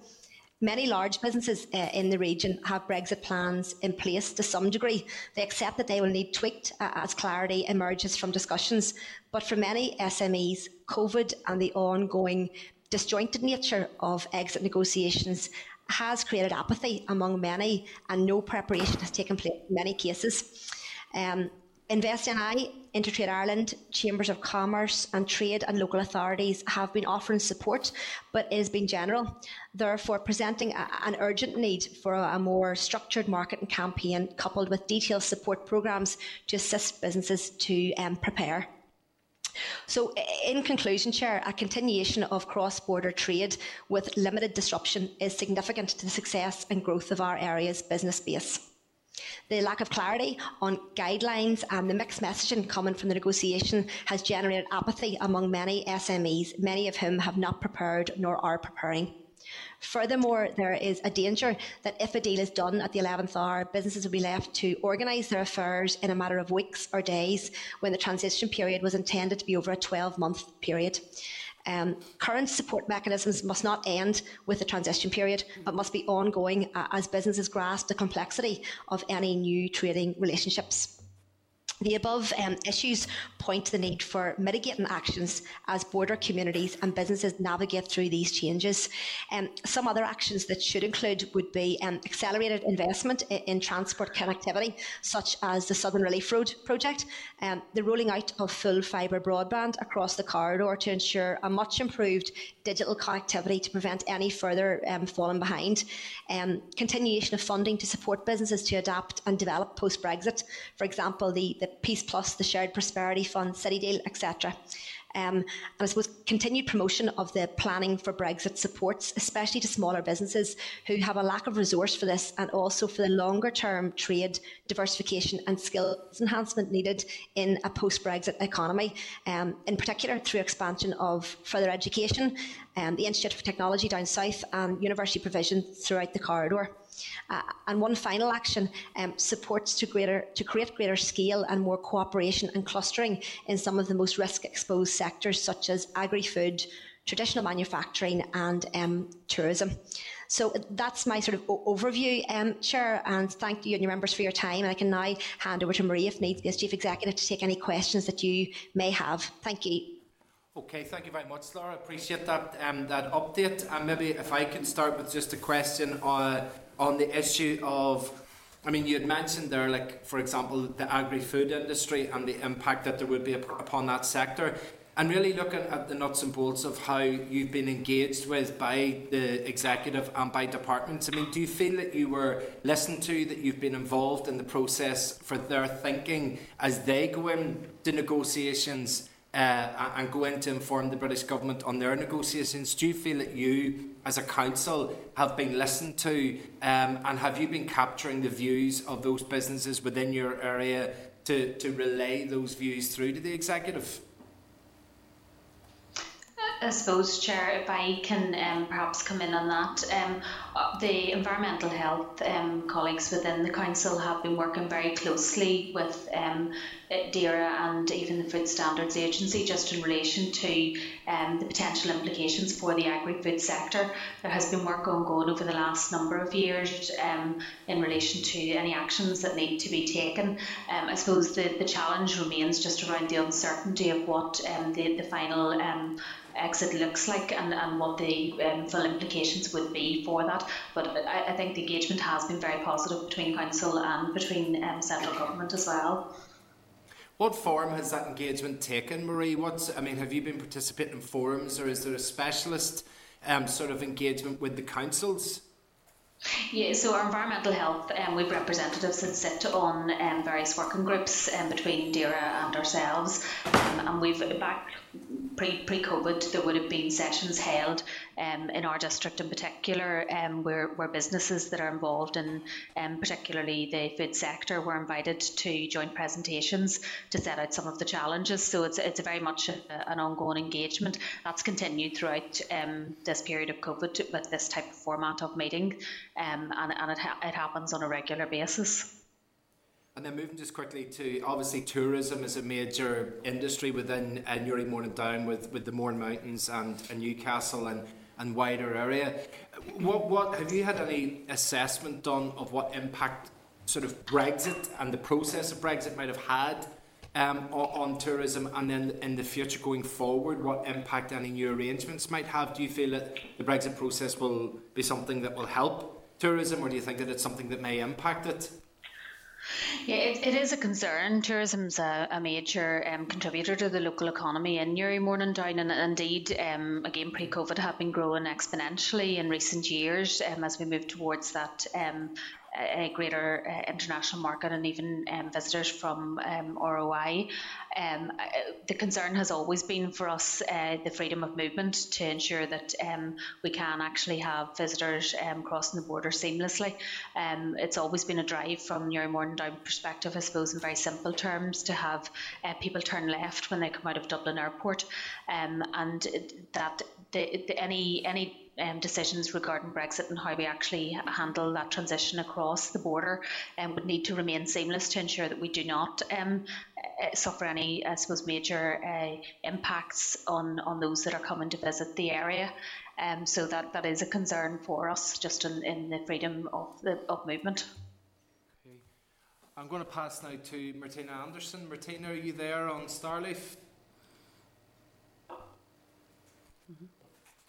Thank you, Chair, and thank you for the presentation. Laura, I've been trying to get a handle on each of the councils that have come forward around how much money each council is going to lose, and in many councils you can see that the councils themselves have been able to draw down, for instance, 22 million, other figures that have been given to us today. You talked about the 3.5 billion, and you're obviously acutely aware of the money that has come from the EU. The funding has come from the EU to the north, and we're net beneficiaries of all of that.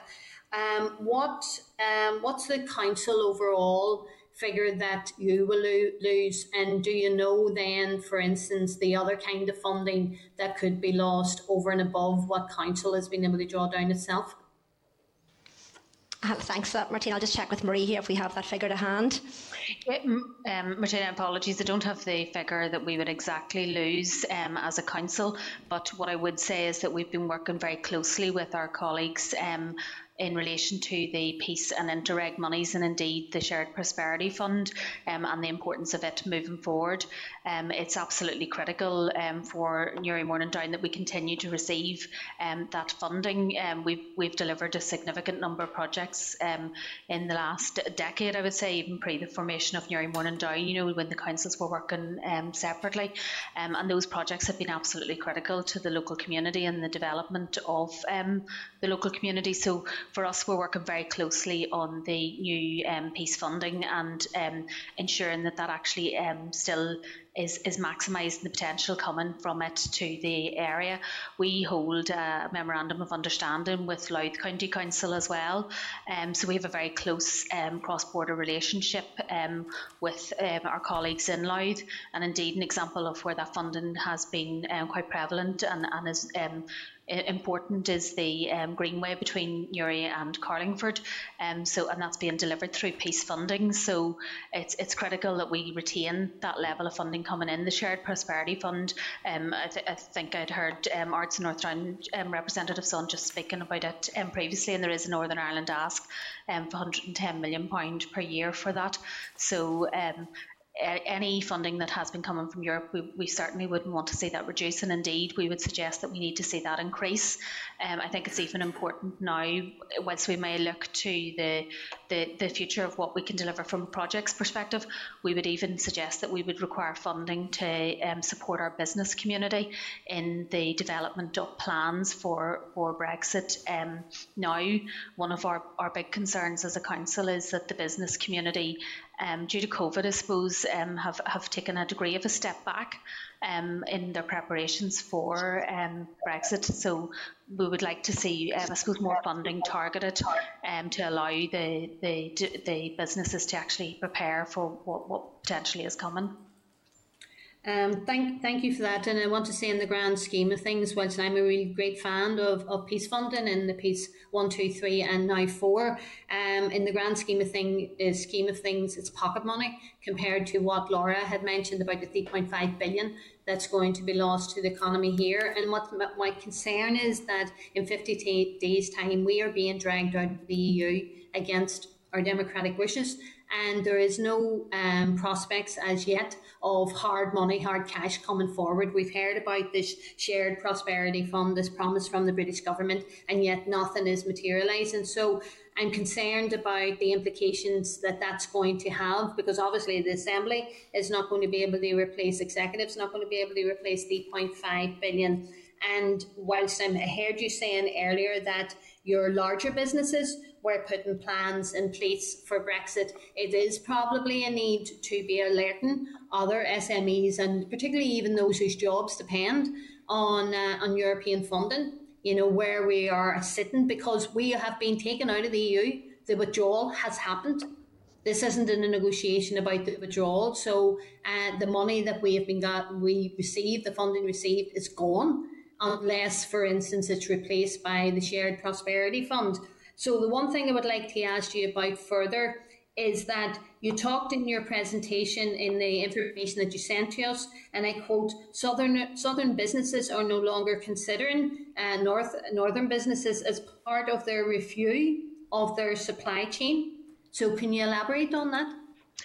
Yeah, I'm happy to take that question. I suppose as Chief Executive and having previously been the Director of Enterprise Regeneration and Tourism in the Council, we spend a lot of time engaging with our local businesses, and I think it's really important. You've highlighted our SMEs. SMEs in this area are part of our biggest business base, so absolutely critical. And what you would find is that 80% of the SMEs who export here would actually export to the ROI market, so that gives you the volume of what it is that is involved. So we have, like, in the region of 8,700 VAT registered businesses in the district. From the point of view of businesses and supply chains, we have over the last number of years, as Brexit has been, I suppose, discussed, talked to businesses around what the implications are for them from that cross-border perspective.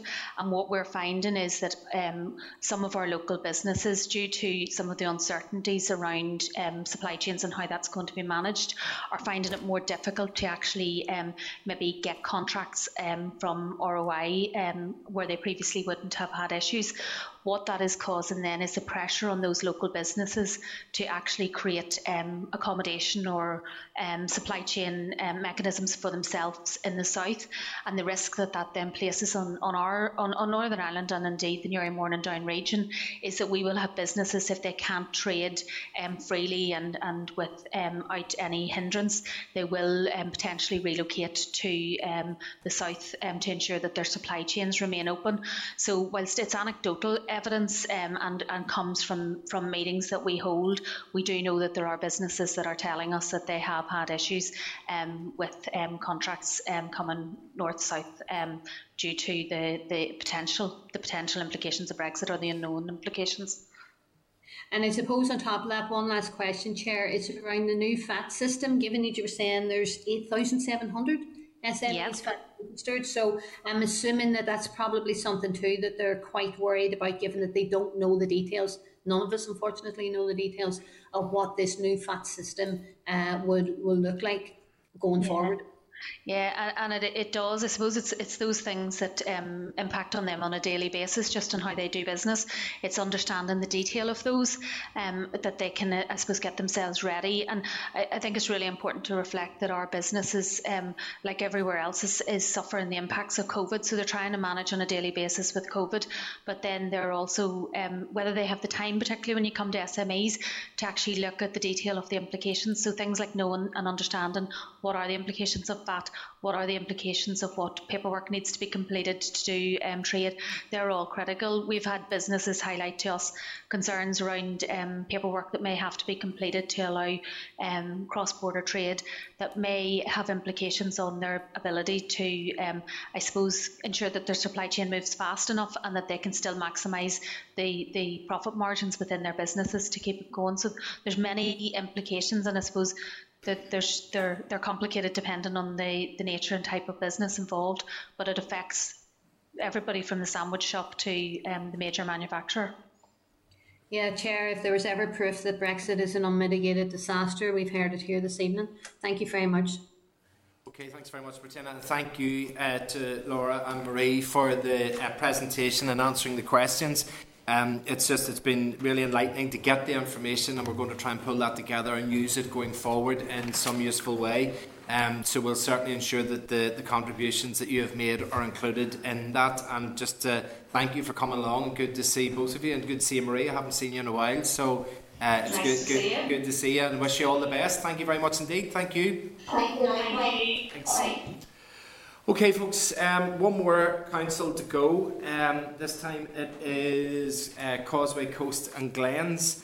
And we'll take this opportunity to welcome Mark Fielding, who is the Mayor of the Council, and Aidan McPeak, who is the Director of Environmental Services.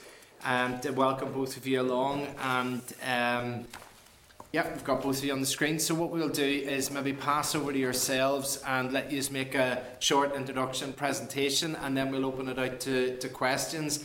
Apologies that you're council number 11 of 11, which means that we may have heard a lot of what you've got to say, but even pulling out the commonality amongst that is very, very useful for us. But we'll pass over to yourselves then to make that presentation. Okay, Mr. First, I'd like to thank the committee for the opportunity to present to you all today. And as you say, they may be number 11, but as we do regard ourselves as number 1 when it comes to Premier Tourist Region. We're an area which prides itself on being a great place to live, work and visit. It's a place where the quality of life is what attracts people to this area. Very few areas can boast the richness and diversity of the landscape that this council has to offer. As I say, we are a council which borders the Republic of Ireland, be it by the sea in terms of Lough Foyle. We border another EU country. Our attracts thousands of visitors every year, as is home to a number of very prestigious events, including international events. And as I say, we have a coastline that goes from the west in Lough Foyle to the east in Cushendall. What we did as a council, we put out to councillors and the departments within the council the main issues that we feel that Brexit would affect our council area. And I'm just going to talk about these issues, and then these issues raise a number of questions which Mr. McPeak is going to raise. The first one is the economy. There are fears that businesses and industry will not have sufficient time to prepare and implement new requirements before the end of this transition period. EU exit business readiness has been impacted significantly by the reprioritisation of efforts during the COVID-19 emergency. Business owners have raised the following concerns: the potential impact on the supply chain for goods entering and leaving the area, increase in costs due to additional paperwork and compliance requirements.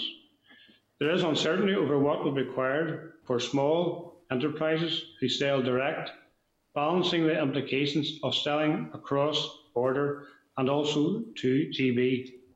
Will they have to administer 2 different compliance systems?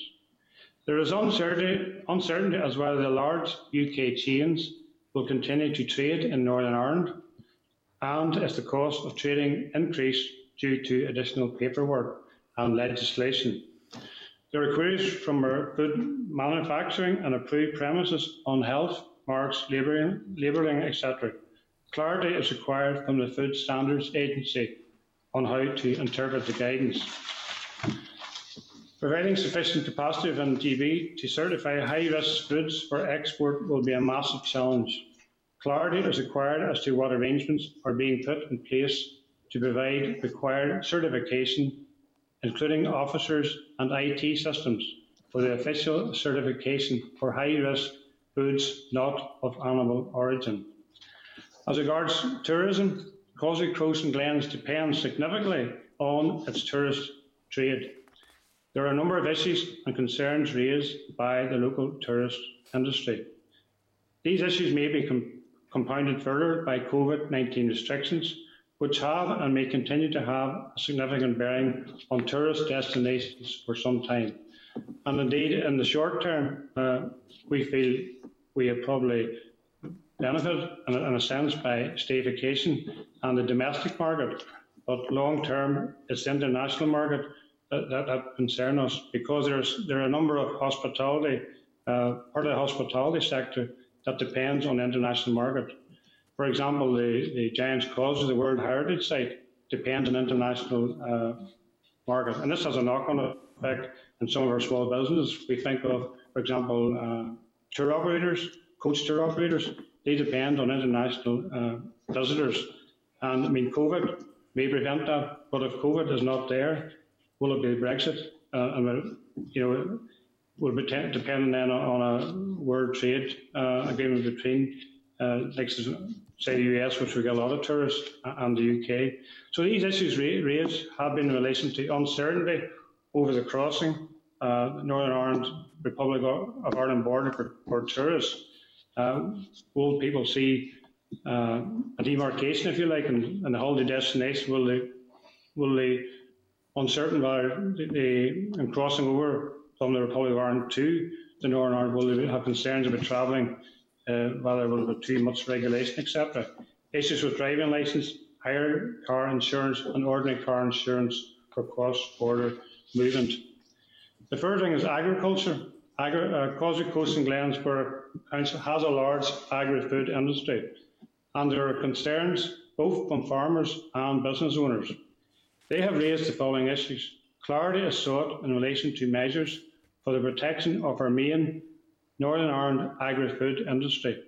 Northern Ireland agri-food product labelling requirements for trade agreements is unclear.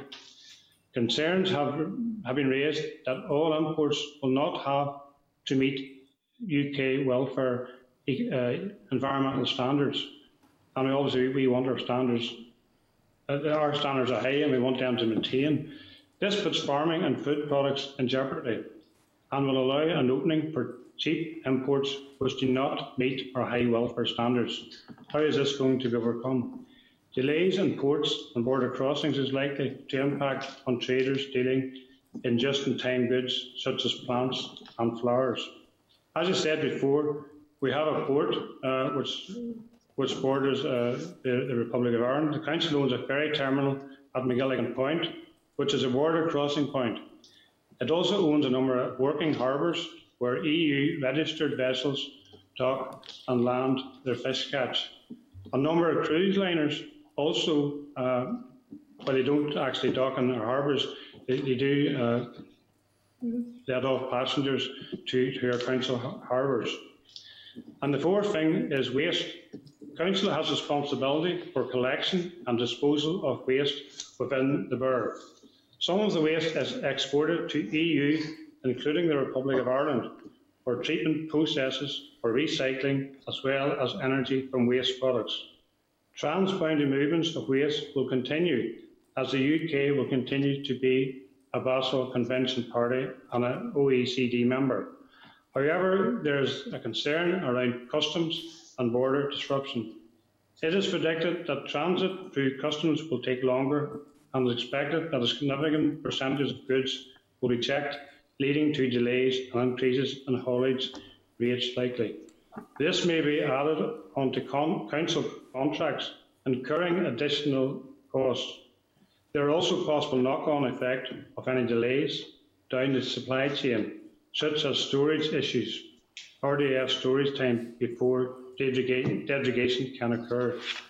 So tourism, the economy, tourism, agriculture, transport and waste, and these do raise a number of questions which Mr McPeak as our Environmental Director will address now. Thank you, members, and thank you for the opportunity given to us today to present. And many of the issues that we experience going forward have already been raised by the councils that we listened to earlier this afternoon.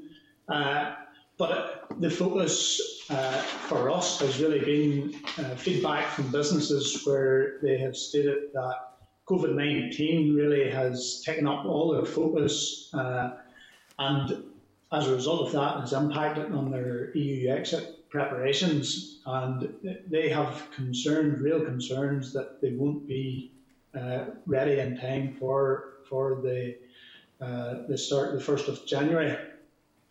And some of these concerns are in relation to the non-negotiated outcome of free trade agreement with the EU, and trade in goods end up being a WTO term, and in that instance, the likely impact of Northern Ireland businesses under that scenario may impact on market access and reduce the competitiveness in export markets.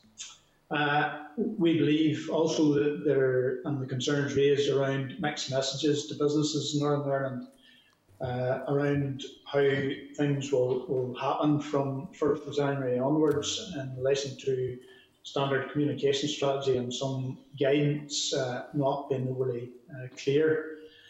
Like the other councils have raised issues in relation to the funding streams and what's going to be there to replace the current EU funding through RDP, PEACE, etc.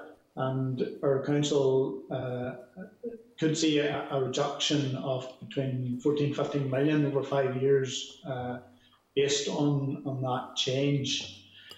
Our Mayor has mentioned tourism as being our primary focus for economic benefit, and the issues raised around there are the movement of people from EU across border, and unlike other councils, it's those visitors perhaps arriving by boat to our quite a number of council-owned marinas. From an agriculture point of view, there's those concerns around the just-in-time goods. The horticulture businesses in particular selling flowers have been raised to us. And in relation to transportation, mentioned about the fishing trawlers earlier from the Newry and Mourne element, so that is also an issue for council-owned harbours. The issue in relation to waste then, that's a primary function that I'm involved in through council, and there are concerns raised around the delay times at ports, which may impact on those waste goods going for further treatment at EU energy from waste facilities. And then the issues are there's sufficient storage space at ports and borders and crossing points, which may cause delays. And we also have procurement tenders due to go out that may be EU bidders, and just impacts on those going forward. So thank you, members. Those are a few of the concerns raised, and happy to take any questions. Okay, thank you very much indeed for that presentation. It was very detailed and we appreciate that, and it's probably in the presentation may well have answered most of the questions that we might have. Maybe if I could just check with you in terms of, you made reference to the large agricultural sector that you have within the council area, and I was just wondering, have you had many opportunities to bring the agricultural sector together to hear what their views are and then pass those views on to central government departments and the executive? Do you feel, is there a sense that the views and concerns of various sectors are actually being listened to? Maybe not getting the outcome that they're looking for, but do they at least feel that there's a connection and a conduit for them to be able to raise their views? I'm not sure that the environment is there for agricultural farmers to do that on a focused way. And generally, the feedback that we're getting are through our councillors and members. And if they are brought to our attention, they go through our economic development section and on through to central government via that route. I do think that they don't seem to have either engaged or been given the opportunity to engage as much as they would have liked. Mayor may have other aspects to add to that. No, well, as you know, the department, we've had a department based in Ballykilly and it's the headquarters of it. Agriculture is a big feature in our borough with some of the best dairy, in terms of dairy cow area. We have some rich agricultural land and farming is a big thing in the Causeway area. So it's something that we'll probably need to address more and engage, as a result of what's been discussed today. Just on that point, Chair, can I ask, just when you're talking there about your agriculture and industry, because I'm from Mid-Ulster, so I know where we would border with some of your council area. I'm thinking up into Dungiven, Claudy, that sort of hill ground, and I know that sheep farmers in my own area are very worried about the prospect of single farm payment and how that's going to go as we progress after leaving the EU. Have you had feedback from farmers from that side of the industry, and what are their concerns? Well, we've actually some councillors here, farmers who contributed to some of this discussion, so that's all really I can say, I think the concerns are similar to the ones that you would have in Mid-Ulster. The single farm payment certainly high on their agenda, as well as they are concerned about the product and the standards and the possibility that cheaper products coming in is going to impact on their output, agri-food product, and I think they are genuine concerns, and that's kind of the feedback that we're getting to date. Even leaving aside farmers, the general public, I know are concerned, that the standards would drop, and that's what they're concerned, that our standards we want to maintain the high standards that we have at the minute. Okay, thank you very much. Thank you for that question, and we'll probably leave it there. I think we have. Unfortunately, with you being the last council, I think we've recognised all the things and teased out a lot of what you contained within your presentation. Maybe Martina, I think she is. Martina, maybe looking to come in there. Sorry, before we finish up, Martina. Thank. Maybe an unmuting required there, Martina. Okay, there you are. Thank you, Chair, and I'll try and be quick. I'm just interested to pick up on the point that was made about the collection and the disposal of waste. Given that the environment is one of the areas that is in that battlefield in the negotiation as a level playing field, we hear a lot about, and what does that mean? I suppose for us all, then one of the areas that hasn't been agreed is around environmental protection.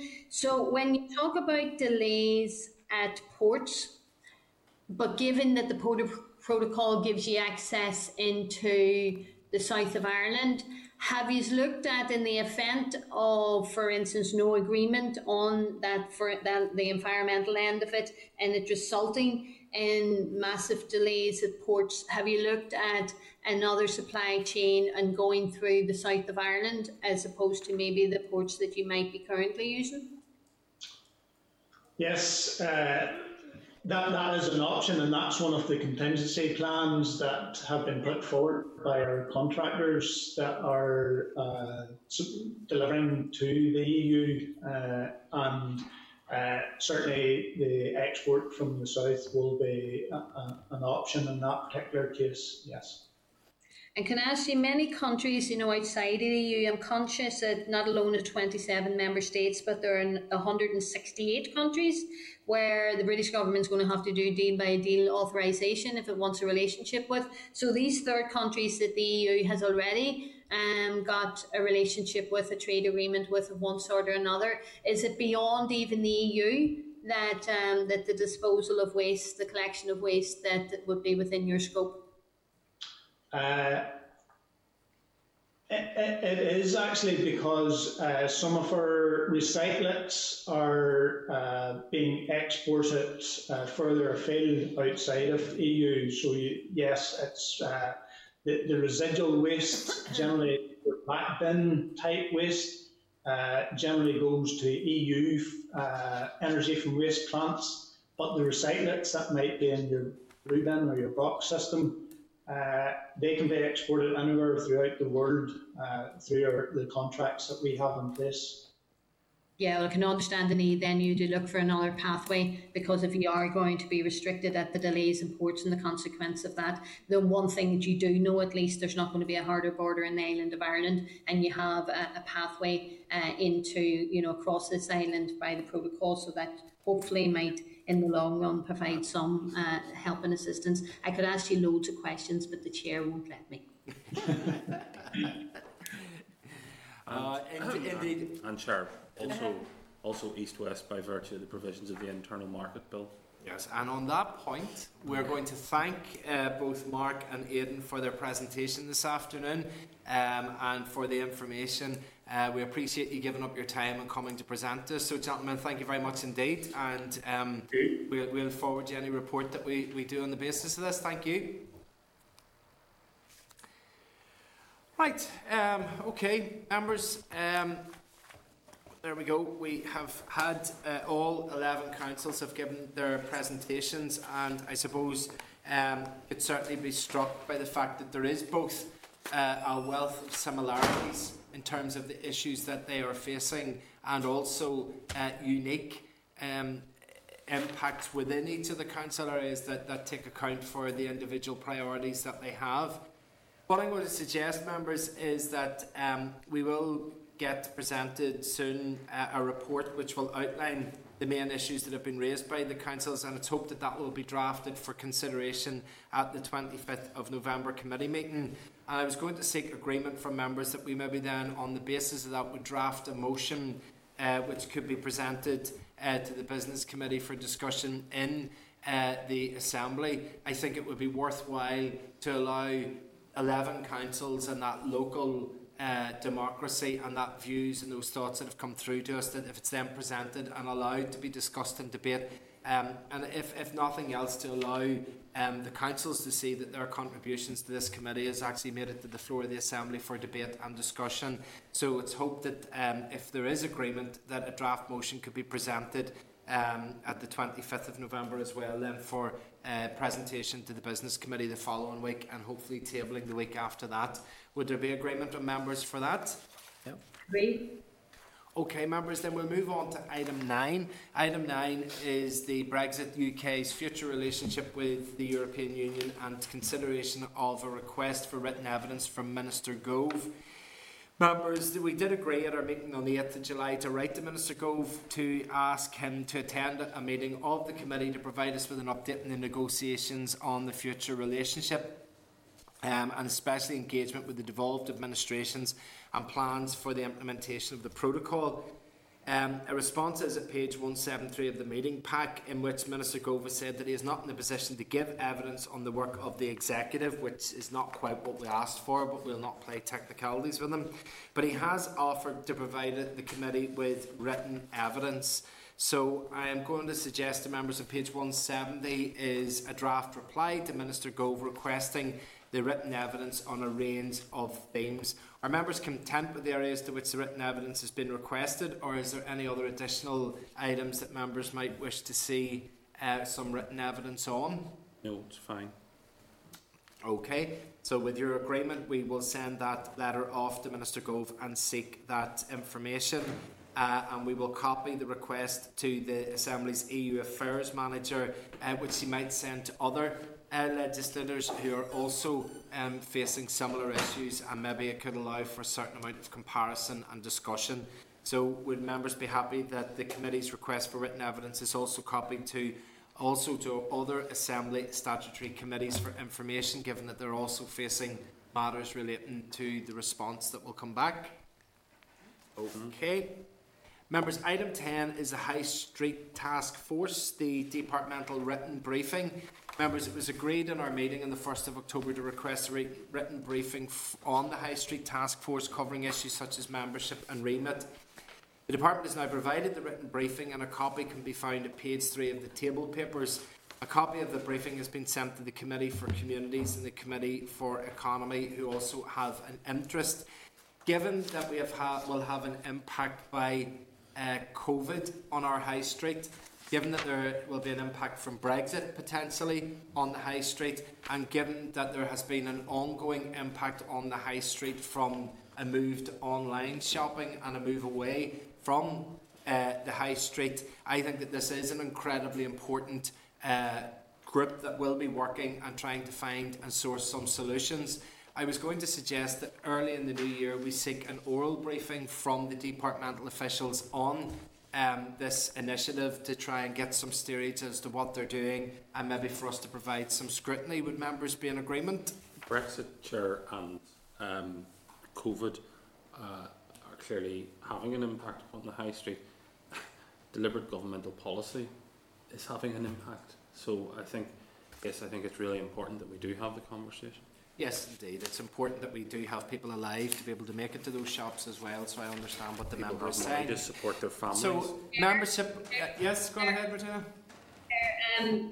In reading the information in front of us, there's a section that says that the membership has not yet been finalised, and I know it's going to the other two committees for consultation, but at this point I want to raise my concerns that there's no one on the membership list, even if it's only indicative, even from Derry, the Northwest. And I don't think we could have a high street task force, for instance, for people in Derry without contacting the CCI, the City Centre Initiative, and Jim Roddy. So if there's an opportunity for us to filter through recommendations of people who should be contacted, who would be crucially important in such a task force, can we either understand what that mechanism is and whether it is feeding into yourself or others, so that we can come forward with some suggested names of people who would understand, like the High Street, for instance, in Derry. No one understands it better than the City Centre Initiative and Jim Roddy and his team.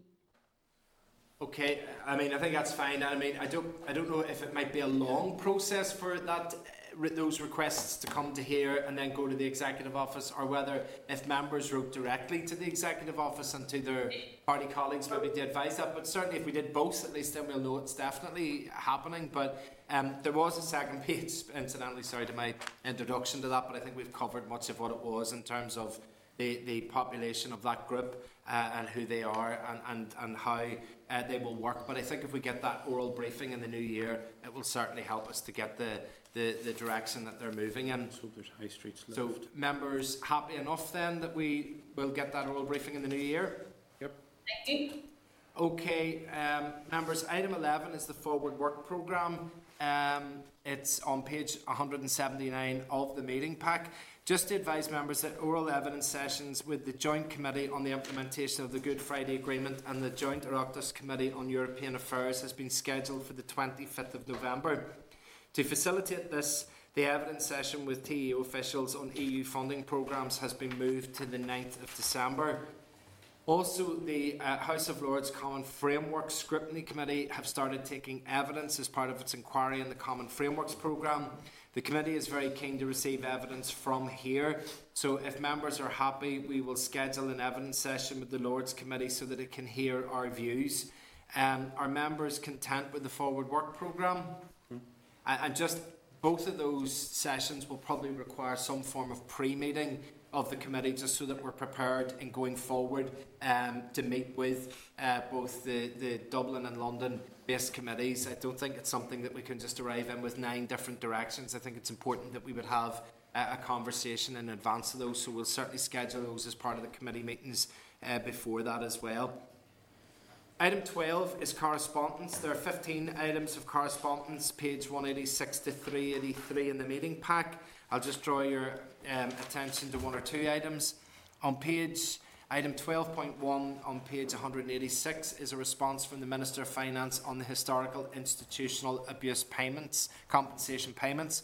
It was agreed at our meeting on the 7th of October to write to the Minister of Finance to ask for details of any discussion that he has had with the Treasury to ensure that payments that are made through the redress board to those that are residing in Britain will not be liable to taxation or national insurance deductions and will also not affect social security payments. The Minister has advised that his officials have consented to the direct engagement between TEO and Treasury on such matters. So with agreement, we will write to TEO asking them for an update on that progress. Are members content? Okay. Chair, can I say that we've all probably been lobbied by victims who are trying to represent other victims in England raising this and have deep concern about it. So I just want to put on record that I appreciate this being taken forward. Okay, thank you. Item 12.15 on page 380 of the pack is correspondence from the campaign by survivors of abuse, and it's in response to the discussions on the report by the Interim Advocate for Victim and Survivors of Historical Institutional Abuse, which we considered on the 21st of October. I'm going to suggest that the correspondence is forwarded to the Executive Office to respond to the issues that are raised. Members content? Yes. Okay, members are content to note the remaining correspondence? Yes. Okay. Item 13 is Chairman's business. Just to update members that there was an informal meeting held with the First and Deputy First Minister yesterday. There was a range of issues discussed, including the response to COVID, issues pertaining to Brexit, engagement with the councils based on last week and in advance of today, discussion about the appointment of a Victims Commissioner, and also a discussion around the appointment of the Head of Civil Service. Unfortunately, the internet and Wi-Fi signals, which are not great in this building, caused a number of interruptions to that meeting, and it became quite frustrating, but those were the general issues that were discussed. Item 14 is any other business. Do members have any other business? Okay. Just for the formal end of the public meeting, the date, time and place of the next meeting will be at 2 o'clock in this room next week, Wednesday the 18th of November. Members, we are now going to move into closed session for the remainder of the meeting. Could I ask the communications team to ensure that all witnesses that have joined the meeting by Starleaf have now left? And can I ask the communications to add all members into the spotlight, and that we will be in closed session for around 30 minutes. Okay. This is the Northern Ireland Assembly Committee Room 30.